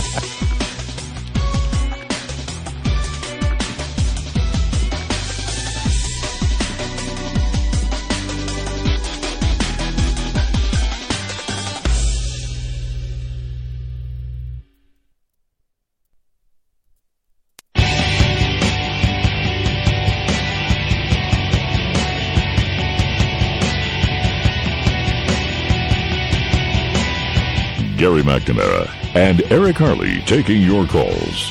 1-866-90-RED-EYE. And he's Eric Harley, and I'm Gary McNamara. Download our Red Eye Radio app today. Listen when and where you want if you can't listen live overnight. So here we go. I said this yesterday. I can't believe this story exists today because I really never thought I would see it this soon. But it was just an off-the-cuff remark when we were talking about what's going on with illegal immigration and migrants and the major Democratic cities where migrants are, being sent by bus to the destination of their choice. Mm-hmm. They choose it. And I said, man, will there come a time when Democratic cities will actually say, it's time that we get rid of our sanctuary city designation? Uh-huh. I didn't know it would be hours after. There's the headline. Eric Adams wants to revoke New York City's sanctuary city status amid massive migrant influx. As New York City deals with the massive influx of illegal immigrants, Mayor Adams on Thursday said he was asking a judge to revisit the city's sanctuary city law. The law of sanctuary city was in place long before I became mayor. I'm following the law. As a law enforcement person, we follow the law. We are now in court today asking a judge to revisit the law to deal with this humanitarian crisis because even when they decided to put into place that law, no one ever thought that they would be dealing with a humanitarian crisis of this proportion. Why not? The idea was anybody and everybody. Yeah. The statement comes as hotels in upstate New York have canceled pre-booked hotel rooms and booted homeless veterans to make space for Adams' migrants. The Crossroads Hotel abruptly canceled a Florida couple's 30-room reservation made for their wedding made a few months ago to accommodate migrants. And they talk about the other people that had hotel rooms planned. Adams signed an emergency declaration last Wednesday ahead of Title 42's expiration, suspending the city's right to shelter rules that find private rooms for illegal immigrants immediately, according to CBS News. So there you go. New York wants a judge to revoke New York City sanctuary city status. What does that mean if you do? Are you going to refuse them then? Well, what would change? What are you going to do at that point? Because it's also Adams that has been asking the Biden administration for help. And Biden's like, sorry, can't hear you. I went out the side door. And as the administration and others say, oh, we're not having riots at the border. Well, nobody was saying there was except you last week. Remember, we were saying, why is it the Democrats saying, be prepared for chaos and riots and everything else? Mm-hmm. We had stated what's actually going on. They're not trying to stop it. What they've done in preparing for Title 42 is open up more avenues where they're telling people, here's how you get in the country. Listen, please pay attention to us. Fastest way to get in. Here's how you get in free. Here's what you say. Here's what we allow. We allow migrants to come in. for asylum, for this, and this. So say these things and then get in line and we'll process you right through and into the country. Yeah. So even if it's not mass riots, as they were stating, at the border, this doesn't change anything because there's going to be a continuation and even more busloads going to New York. Oh, yeah. And even in Chicago. And so I see this here in the New York Post, Glenn Reynolds' column. Democrats throwing black voters under the bus for a new progressive agenda. Sorry, black voters, you're being replaced. The Democrats just aren't into you anymore. They've got a new constituency they like better, and you're being thrown under the bus. Blacks in Chicago are not happy about it. We don't care. We don't want them here. Send them back. Some of the quotes from some of the city's black residents. Those are some of the reactions of black citizens from Chicago's South Side, which went 97% for Biden. This is a reaction to the importation of hundreds of migrants from Mexico and Central America. The Chicago Sun-Times was horrified, accusing them of sounding much like an ugly America First rally for Donald Trump. One man even held up a sign that read, "Build the Wall 24." That image alone is certain to put a smug smile on the faces of many MAGA types. That's what the Chicago Sun-Times wrote. One activist, Natasha Dunn, was unfazed. Quote, "It's a slap in the face that we as citizens of the United States of America do not have the resources and support, but you're going to bring people who are not citizens here in our community, in our buildings that we pay taxes for, that you took away from us." Talking about using schools that have been closed down. Public housing already in short supply is now being diverted from black citizens in Chicago to migrants and illegal immigrants. Is it really surprising Chicago's blacks are unhappy? But you know, when you're a pushover, you get taken for granted. And when your community goes 97% for Democrats, you're a pushover. Now that they have you nailed down, they're busy importing a new batch of future voters. And if that makes your life worse, well, tough.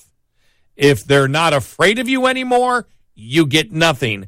That's the Chicago way, and that's the Democratic Party way.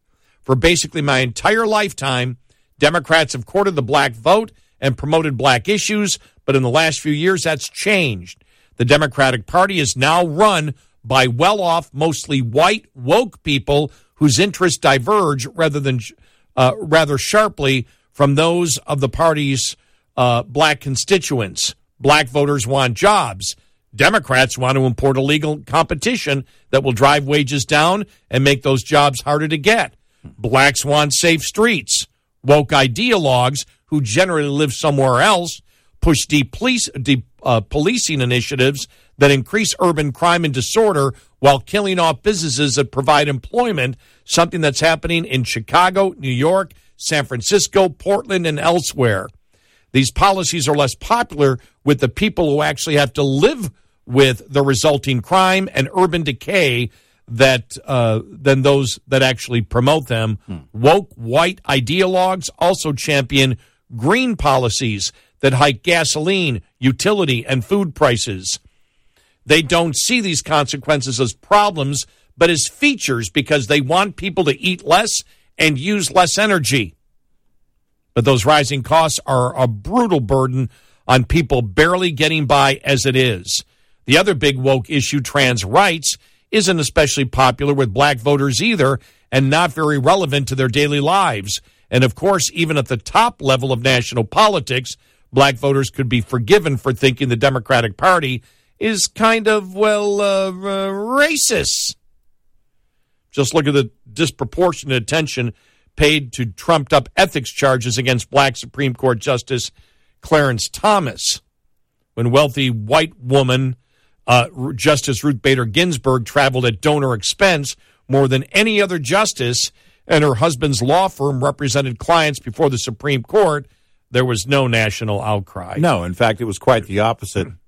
The left was hailing her as the GOAT. Well, it's what we started saying, that the identity politics, and people forget about this, that the identity politics started against blacks. Mm-hmm. The modern identity politics movement of the Democratic Party was of black conservatives. Number one, it was at Clarence Thomas, you remember, when he was in, and then black conservative talk show host. Right. I remember when that was going on at that point. And there was the thing that all blacks must think alike. How racist is that? Right. You can't be autonomous. You can't have your own thoughts. You have to abide by what the Democratic Party tells you to do, and if you don't, then you're not really black. Right. And they still do the same thing today, and as Glenn Reynolds points out here in his column, it's being run by white ideologues who are telling blacks what they should think. Right. Yep. I mean, over and over again. I mean, we see the demonstration of this play out over and over again on the left. Oh, by the way, Chicago, hope you're looking forward to the big convention next summer. The DNC will be right there. Well, it's something we've also talked about, school choice. The black families love. Everybody loves them, but black families love them. But Democrats want to do everything possible to ensure that blacks don't get a solid education. You know, one of the things we've talked about with this huge run on the border is that this summer, like with every summer, but especially next summer, there's going to be a huge rush. So I don't know what you do in a city like Chicago as they come upon their convention there in Chicago, and the whole thing on the border crisis is not going to change, and quite possibly, in fact, likely, is going to be worse, which means it'll be worse in Chicago. No, you're right. But we talk about it, school choice. You know, who was it who fought for blacks to have, in the inner city, to have the same Second Amendment rights, law-abiding blacks, as people do in the suburbs? The Republican Party. The Democratic Party was doing everything to kill school choice and to kill the ability of blacks in the inner city to have the same Second Amendment rights to protect their lives and their property in a high-crime area as anybody else. Yep. And the Democrats and the liberal black leadership was doing everything to deny them school choice and the ability to protect themselves, self-defense. And as we always stated, we've stated this for decades now on this show, if they don't care about your education and your kids' education, and they don't care about you having the ability to protect your life, then you tell me exactly what they care for. But for decades after I know I first said that, blacks continued to support the Democratic Party that is now working against every single interest of blacks in the inner city. They don't care. They don't care about the problem. They've never cared about the crime. Nope. They don't care about your concerns over illegal immigration. They don't care about any of it. 866-90 Red Eye. We'll be right back with more Red Eye Radio with Eric Harley and Gary McNamara.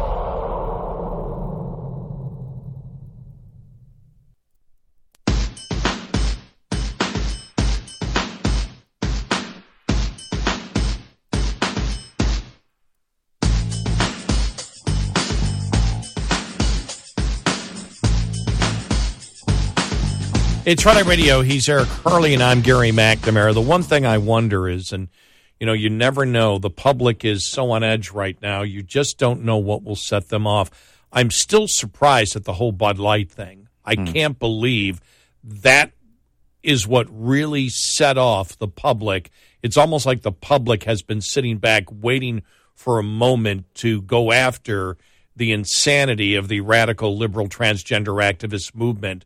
Who would have thought it would have been that ad that would be the thing that would send people over the top? And so it may be in the cities over the next year, because this isn't going to stop anytime soon. The administration is not. They want to more rapidly accelerate illegal immigrants becoming migrants, legalizing them, and letting them stay in the country for 2, 3, 4, 5, 12 years before a court date ever comes up, and ensuring, because it's not just Texas and Florida and other states, saying, hey, you want a bus ticket somewhere else. The federal government is also flying them in places, as we have found out, as New York found out.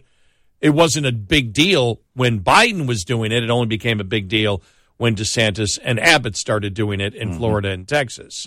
But it was being done anyway. But there's so many now where is this the thing that will, we saw Hispanics make that shift. We've seen women be ignored now by the Democratic Party over the radical transgender activist movement, where, the Democratic Party is now rejecting biological women and saying that biological men can dictate what a woman is. Well, you're fracturing your female base. You're fracturing, as we've seen, the Hispanic base that they had is the base of black voters about to be split. I think quite possibly, and it will be at least, I don't know how long it would last if that is the case, but it will be on full display in all the major cities, including Chicago, who is hosting the 24 DNC. Their national convention is going to be there when the problem is only going to be worse.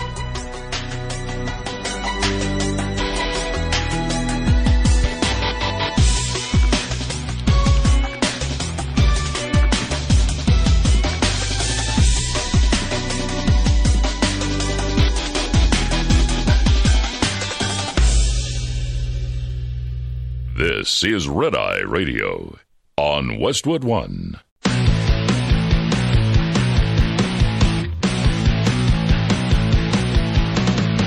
Now, it's Red Eye Radio. Gary McNamara and Eric Harley talk about everything from politics to social issues and news of the day. Whether you're up late or you're just starting your day, welcome to the show. From the Uniden America Studios, this is Red Eye Radio. And he's Eric Harley, and I'm Gary McNamara. Good morning. Thank you for being here at Red Eye Radio. All right, so yesterday, right about this time, too, we were talking about what the strategy might be of the DeSantis campaign. Nothing yet that he's going to announce this week, but a couple of weeks ago, this was the week that people said he might announce. Now, there's no indication that he will, but it'll be interesting to see if he does. But this is a Politico article. Why the DeSantis Brain Trust thinks that it can actually beat Trump. So that's what we were asking the other day. What are they thinking inside the campaign, right? Yeah, right. Do they have a legitimate point? Are they being delusional? As a lot of candidates are. A lot of candidates come in thinking that they have a chance. In all likelihood, Chris Christie, as we said yesterday, is not going to be the next nominee. Probably neither will Rick Perry. DeSantis, yes, he has the best chance. But it's interesting because they actually, the DeSantis campaign, invited this political reporter to come talk to them. Yeah. And he said, and so he did. He said, and here's what they said here: aides working for for DeSantis don't want their phenom to be judged before he even steps into the batter box. To stretch the metaphor, that's why they invited me to Tallahassee. DeSantis' high command recognizes that the catnip for junkies national polling has shifted towards Trump this year, but they believe they retain a fundamental advantage. Quote, everyone knows the majority of the Republican Party wants to move on. Said Ganera Peck, DeSantis' gubernatorial campaign manager and closest aide.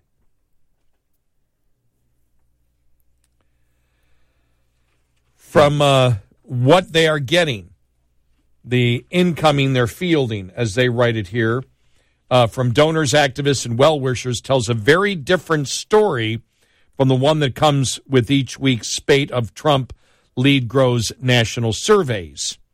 There's one other factor that has DeSantis advisors convinced that they remain well-positioned. Trump eagerness to kill their campaign now. He knows the greatest threat is Ron DeSantis and that he was coming strongly at some point, said David Abrams, a governor spokesperson, by way of explaining why Trump has wielded nicknames, endorsements, and organizing to smother that campaign before it even gets underway. To this end, there was nothing the DeSantis team was keener to convey than that he has survived the preemptive onslaught and that there's a disconnect between his appeal in the early nominating states and the grumbling from fickle party elites and a media they believe remains hooked on the Trump show. They also believe he's not getting credit for the conservative victories he has piled up in the just concluded legislative session. There's truth to all of that. It's also still early days, but DeSantis is facing considerable challenge in a compressed timetable. It's a challenge that owes in part to his own deficiencies and in part to how Trump has transformed the Republican Party. First, why the DeSantis team remains optimistic. They surveyed 3 kickoff states, Iowa, New Hampshire, and South Carolina, in the days after Trump was indicted in Manhattan last month. This was as Trump was getting his national polling bump and after months of the former president's attacks on DeSantis. The governor still enjoyed a higher net favorability than Trump among likely Republican voters in all 3 states. According to the research, a sign that the GOP electorate remains very much open to his candidacy.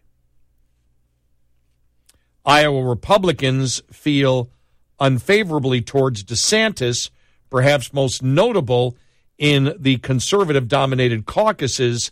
DeSantis was viewed favorably by nearly 80%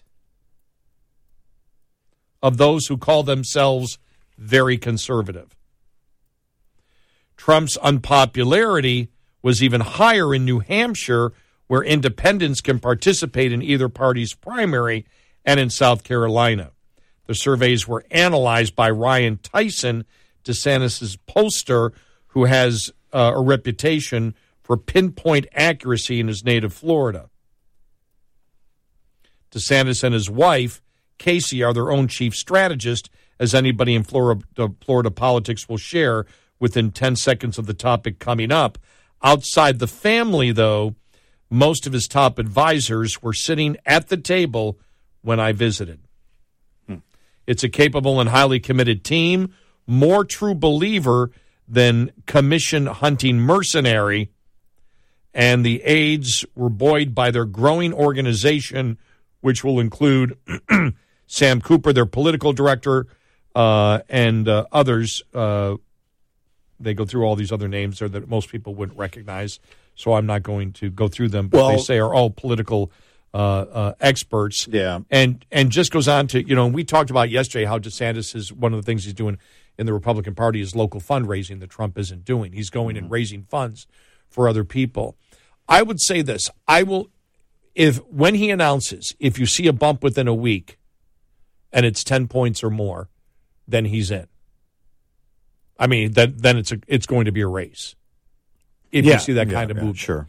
Yeah. If he comes out strong and then does rallies and then does advertising, the thing is, how strong does he come out against Trump?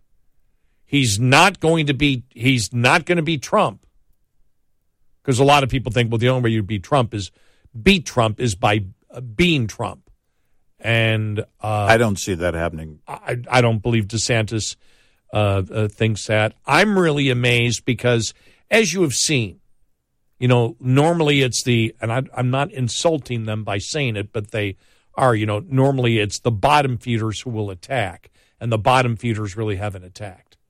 Yeah. They haven't gone after Trump. Right. And it's like, then what's your point? Eventually, in some way, you have to go after Trump, and you have to go after Trump hard. How does DeSantis do it? What is the tone in doing it? And what is the timing? What is the timing? Or does he believe that he can just slowly put out that message of, look what I did in Florida. I'm a conservative. And you've seen, one of the things that, it's interesting. What's going to be interesting here is we are going to find out probably in a lot of the different polls, once DeSantis and everybody is in, you're going to find out in 2023-24 just how conservative versus populist the Republican Party has become. Mm-hmm.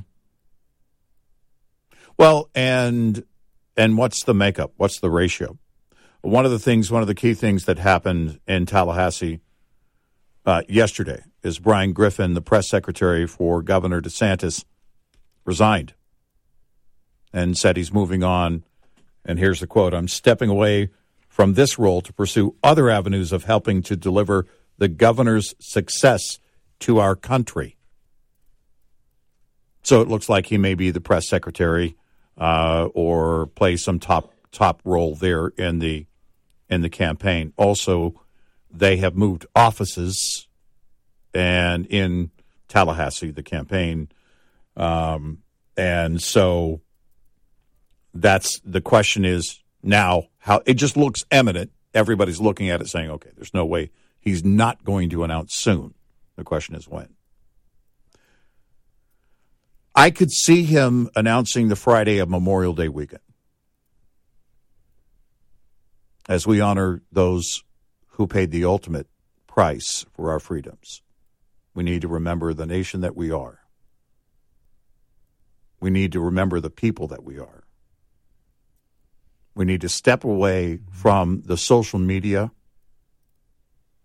We need to consider and remember our everyday exchanges as a society. That's who we are. While we have a lot of work to do, and that's why I want to run, don't let the media shape this country anymore. Just off the top of my head. Yeah, I'm thinking that he's got to promote the fact that that I had my successes in Florida. Mm-hmm. These are the things that I have done. Mm-hmm. I have supportive people, and because he's going to be criticized, he's already been criticized as being a rhino. Mm-hmm. And if it was a rhino, obviously he won Miami-Dade County. He's got to be a rhino. Democrats aren't going to vote for somebody who's a conservative, right? Mm-hmm. And that's what they're trying to say. He is too broad-based. Actually, what the Republican Party needs is to be more broad-based, but that will be a criticism, I think, thrown at DeSantis, and DeSantis needs to come back at that point and say, no, look at the polls, people like conservative values. The people agree with me on the issues. They agree with the Republican Party on the issues, but unfortunately, they disagree, and the polling shows, with certain people that are promoting those issues. And our goal is to win. Trump converted a lot of Democrats. You could make that's if you're going to make that point based on your position of supporting Trump, he must be a rhino because he's got Democrats supporting him. A number of people who were on the left ended up, whether they voted for him in 2016 or not, ended up standing behind President Trump. And what it shows you is that on the issues, the country, I don't know to what extent is changing, but certainly a number of people are changing, and a number of Democrats are changing. Well, on the issues, it's dominant. It's almost landslide where Republicans stand versus Democrats. Oh, it has been for a long time, yeah. They just didn't vote that way. I mean, it was landslide after the debates between Romney and Obama. On the issues, it was a landslide. The thing is with the Republican Party, and people go, well, the Republican Party split. The Republican Party has two strong candidates. Mm-hmm. Whether you like them or not. This isn't I'm not having a discussion on whether you like. I'm just saying they're two dominant personalities. When was the last time you had that in a Republican Party? Besides Trump coming in and being dominant, who was dominant against Trump in that? Ted Cruz certainly wasn't. I'd say Jeb Bush. No. See? That's I guess that's my point. The sarcasm of you throw somebody out, John Kasich, even Chris Christie. Chris Christie comes out strong when he does his Sunday morning news shows, and he actually makes good points at times. Mm-hmm. But he wasn't that same person when he wasn't the same person when he ran as he was for governor.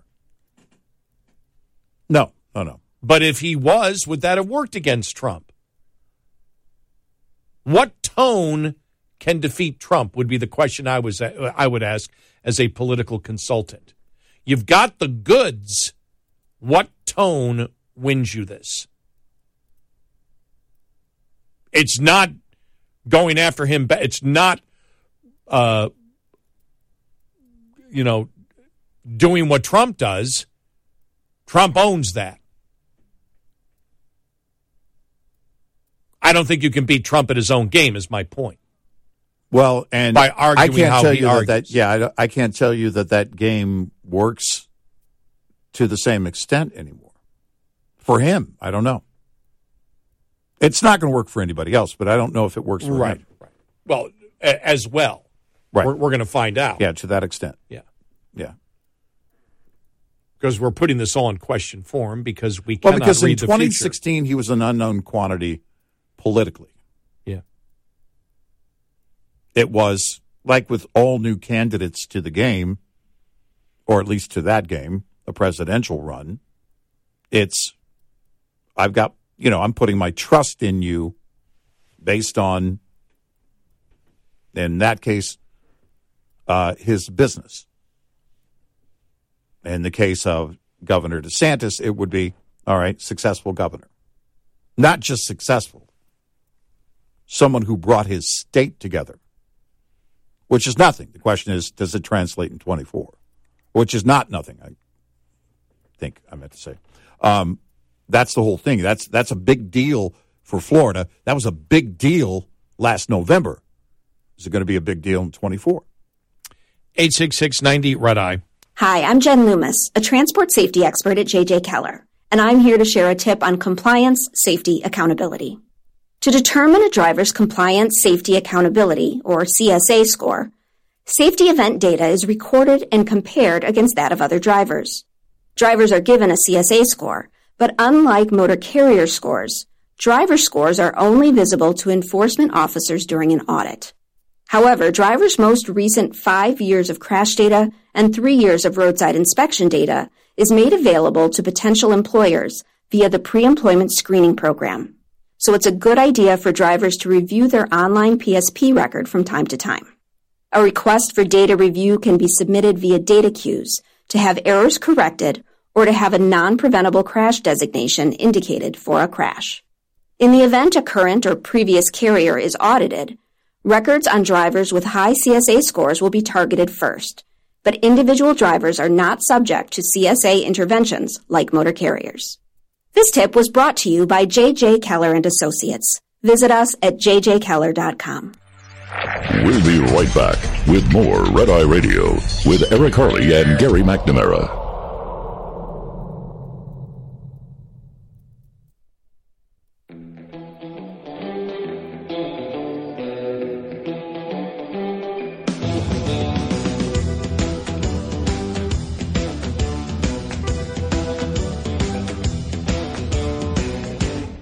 It's Red Eye Radio. He's Eric Harley, and I'm Gary McNamara. Quickly, I want to go to Tony in West Virginia because he's a Trump supporter.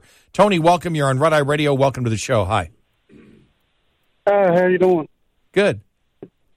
I just wanted to say that I've always been a Trump supporter.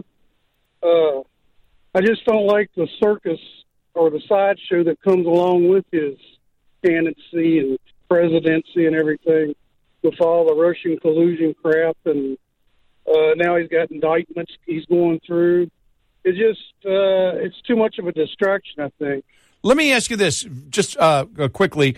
When he says, when he calls him desanctimonious, does the name calling against, now the name calling has been effective for Trump. Is it effective, in your opinion, against DeSantis? No, I don't think so. Right now, DeSantis looks like a choir boy to everybody, so I don't. Okay. I don't think it matters. I mean, the name calling is Trump's been the best at it, I think, or maybe the worst, whatever you want to go with.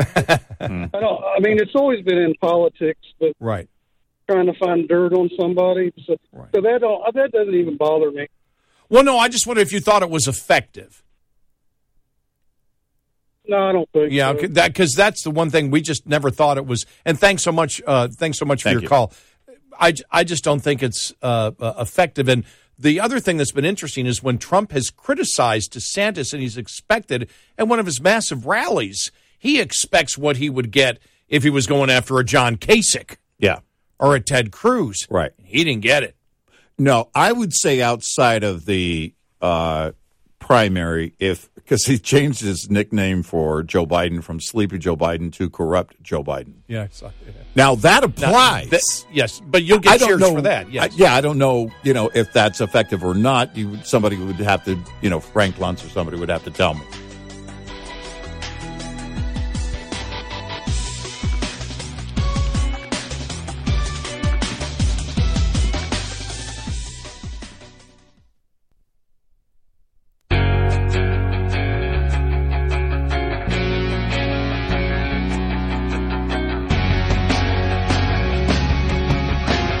You're listening to Red Eye Radio from the Uniden America Studios.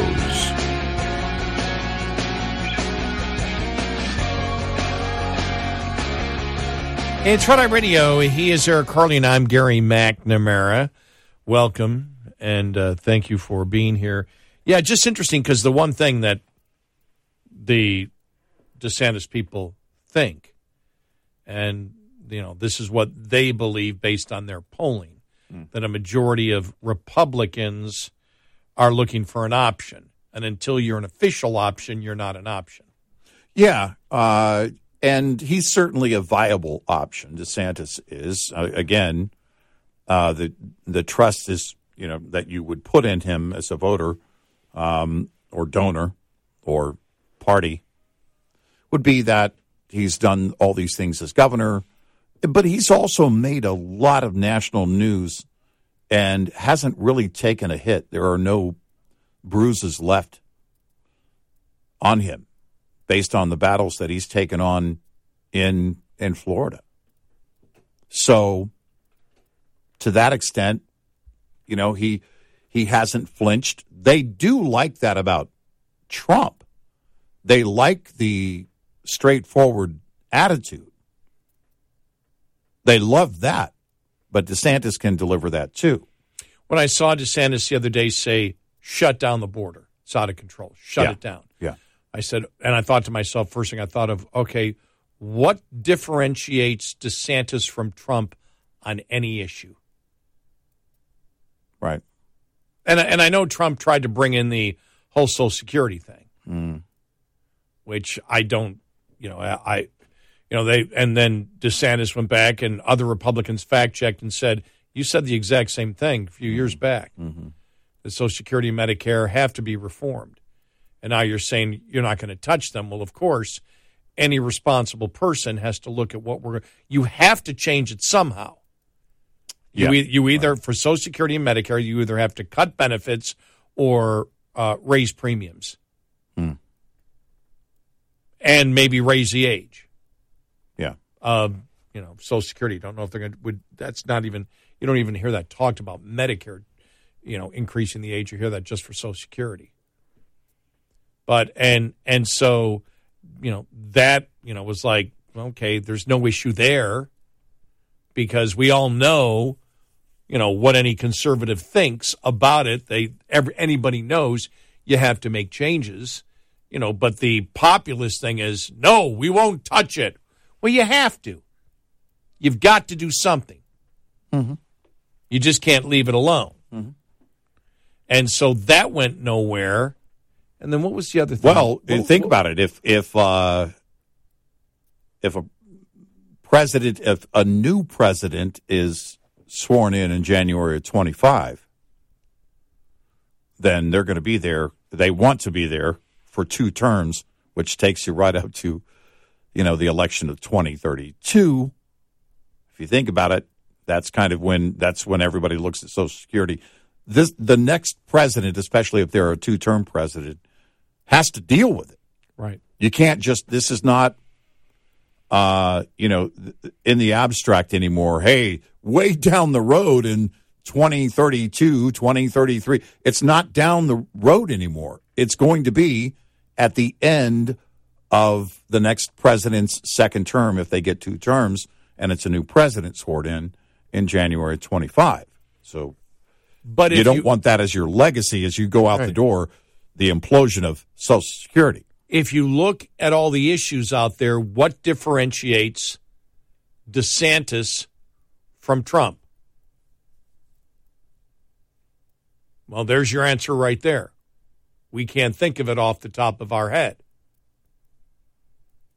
What differentiates a Trump from a DeSantis, issue-wise? Mm-hmm. Well, if you really don't know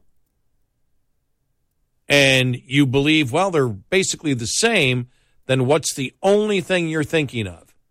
Who's more electable? Yeah, the presentation. Presentation. It's all about presentation. It's not what you say, it's how you say it. And I know, there was what was the other thing, too, that Trump brought up? Where we said, you better watch out because it's going to boomerang right back at you, and it did. And it wasn't Social Security, it was something else. Mm. And it did. It came back at him, and then he wasn't talking about it much anymore, and I can't remember what the other issue was. Mm. And so he was trying to differentiate themselves on the issues, but Trump was attempting to, but it wasn't working. Yeah, no, any of that obviously would come out on stage during a GOP debate. So our first shot of that, well, if not before then. Well, but if I thought about this the other day, we didn't get a chance to talk about this because Trump was asked again, I think at the town hall meeting, mm-hmm. will you endorse a candidate? Well, I don't know. It depends whether, mm-hmm. If I thought the election was fair. Well, it's like, well, that's the RNC isn't going to take that. Remember, you don't participate unless you're willing to endorse the ultimate candidate. Will the RNC hold by that, or will they have to crumble on that? Well, and is that going to play out during the primary? Forget about the general. State by state. Are you going to have a claim that, well, that wasn't fair, that was rigged, that didn't happen? Well, yeah, that's what he was saying. That's the whole point, is that do you want the GOP the party doesn't want that mess in the primary. Because that will be the story. Forget about Trump versus DeSantis. It'll be about the GOP or the candidates claiming this is rigged, or the top candidate at the time, quite possibly, claiming it's rigged. Right. What I got from the RNC is you either promise to endorse the nominee from the Republican Party, or you don't get to participate in the debates. Well, that's going to cause a ton of problems.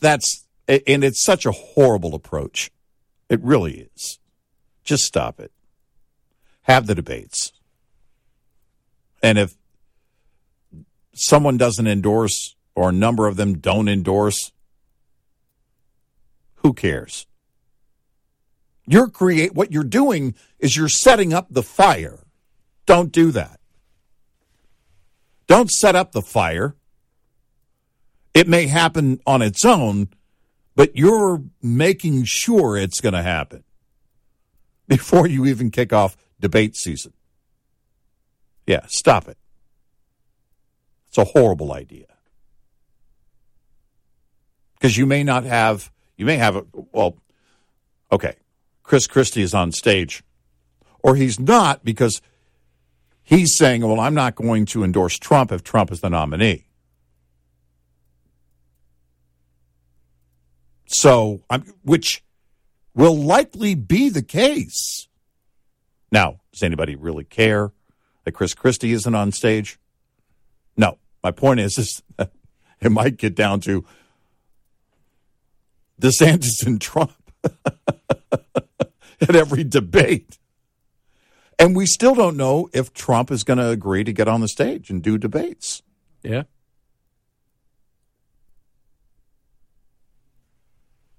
And really, it's in part for the same reason.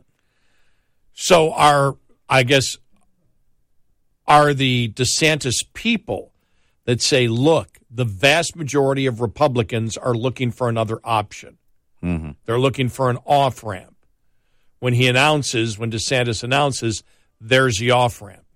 And as I said, okay, we'll see in a couple of weeks after he announces whether he gets a bump. Mm-hmm. If it's 10 points or more, I would probably say, where he's down 40 points or whatever. Mm-hmm. And I say, okay, you never know what can happen at that point, and then the campaign starts. But if, they're saying that they're looking for an option, it's not an option on the issues. Right. It's an option strictly on who is electable. And the last caller who said, look, I'm a Trump fan. I voted for him all the time, but there's just too much stuff. And he wasn't necessarily even blaming Trump.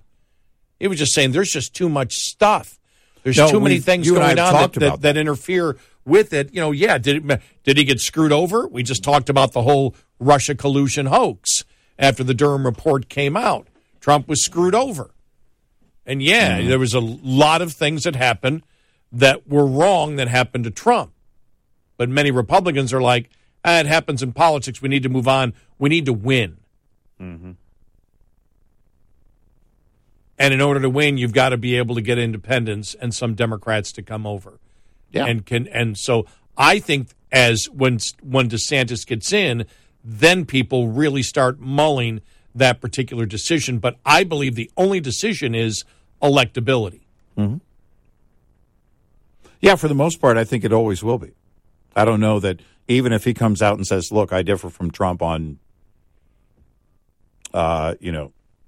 sanctions against this nation or that nation or war or, whatever.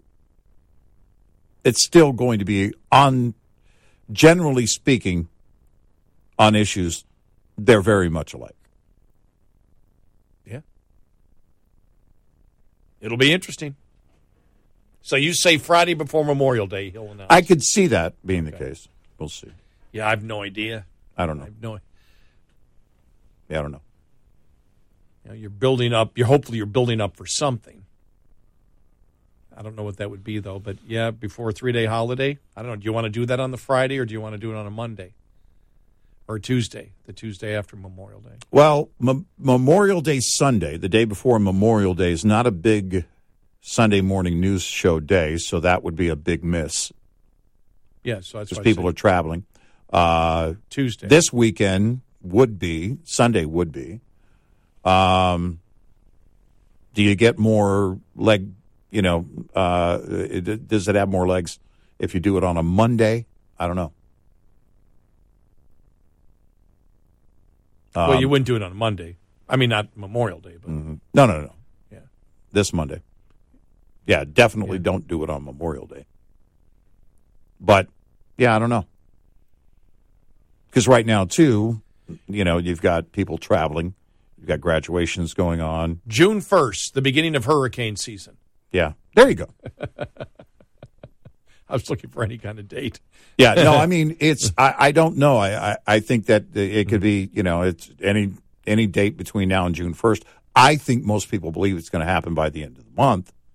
So with them, with his press secretary stepping down and saying, I'm going to be doing something else with the governor and our country, well, I think that's obvious. And the new office there in Tallahassee that they were moving into yesterday. So, I think it's going to happen in a matter of days, as most everybody does. Just watch what's going on, and you can tell. 866-90 Red Eye. We'll be right back with more Red Eye Radio with Eric Harley and Gary McNamara.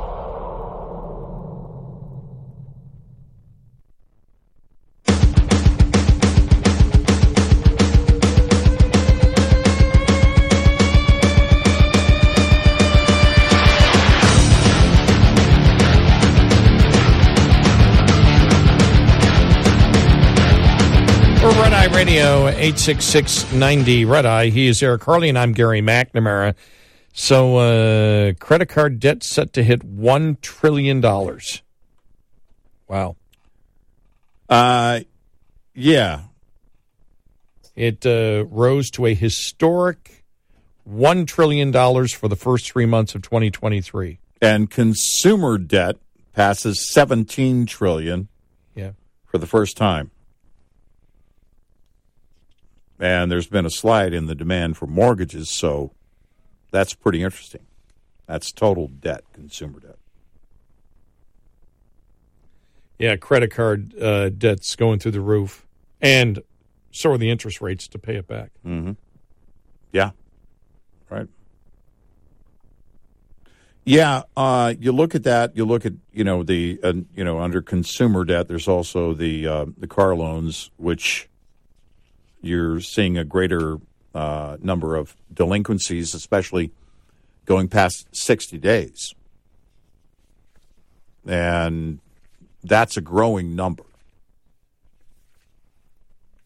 I think this is quite possibly why you saw, them backing down on the college debt fight. People are saying, look, I can't make my car payment. I'm not making all my other debts. You want me to pay off somebody else's college debt. The average age of U.S. vehicles reaches a record high as the price of new vehicles soars, something that we talked about last week, Fox Business News. Mm-hmm. Latest stats out there. Yeah. Wow. Well, and the price of cars, even though used cars, the prices have come down in that category, but the price for new cars keeps going up. Mm-hmm. And this is going to be a problem, going forward. The problem with that debt, if they can't pay, it doesn't matter if it's an older car, if they don't have it paid off and they're having trouble making that payment. Certainly for new cars. I don't know what happens with the newer cars that are just essentially, I guess, going to be repoed, a number of them.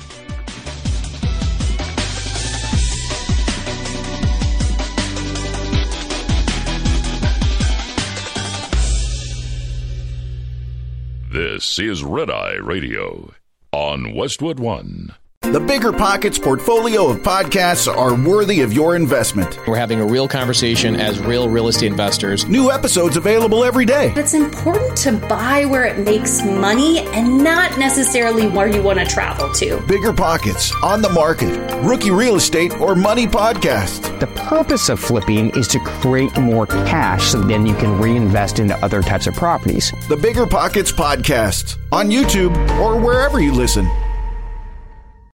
Welcome to Talkville, the ultimate Smallville rewatch podcast. Guest star Sarah Carter as Alicia Baker, although I didn't really work with her a lot. But Tom did, and they had some real big smoochy scenes. Yeah. Can we talk about that? Could there be any more sex? What was a 3-page makeout scene that just kept going? Good Lord, we get it. They have chemistry. Jump in now or catch up on any of the past seasons of Talkville on YouTube or wherever you listen.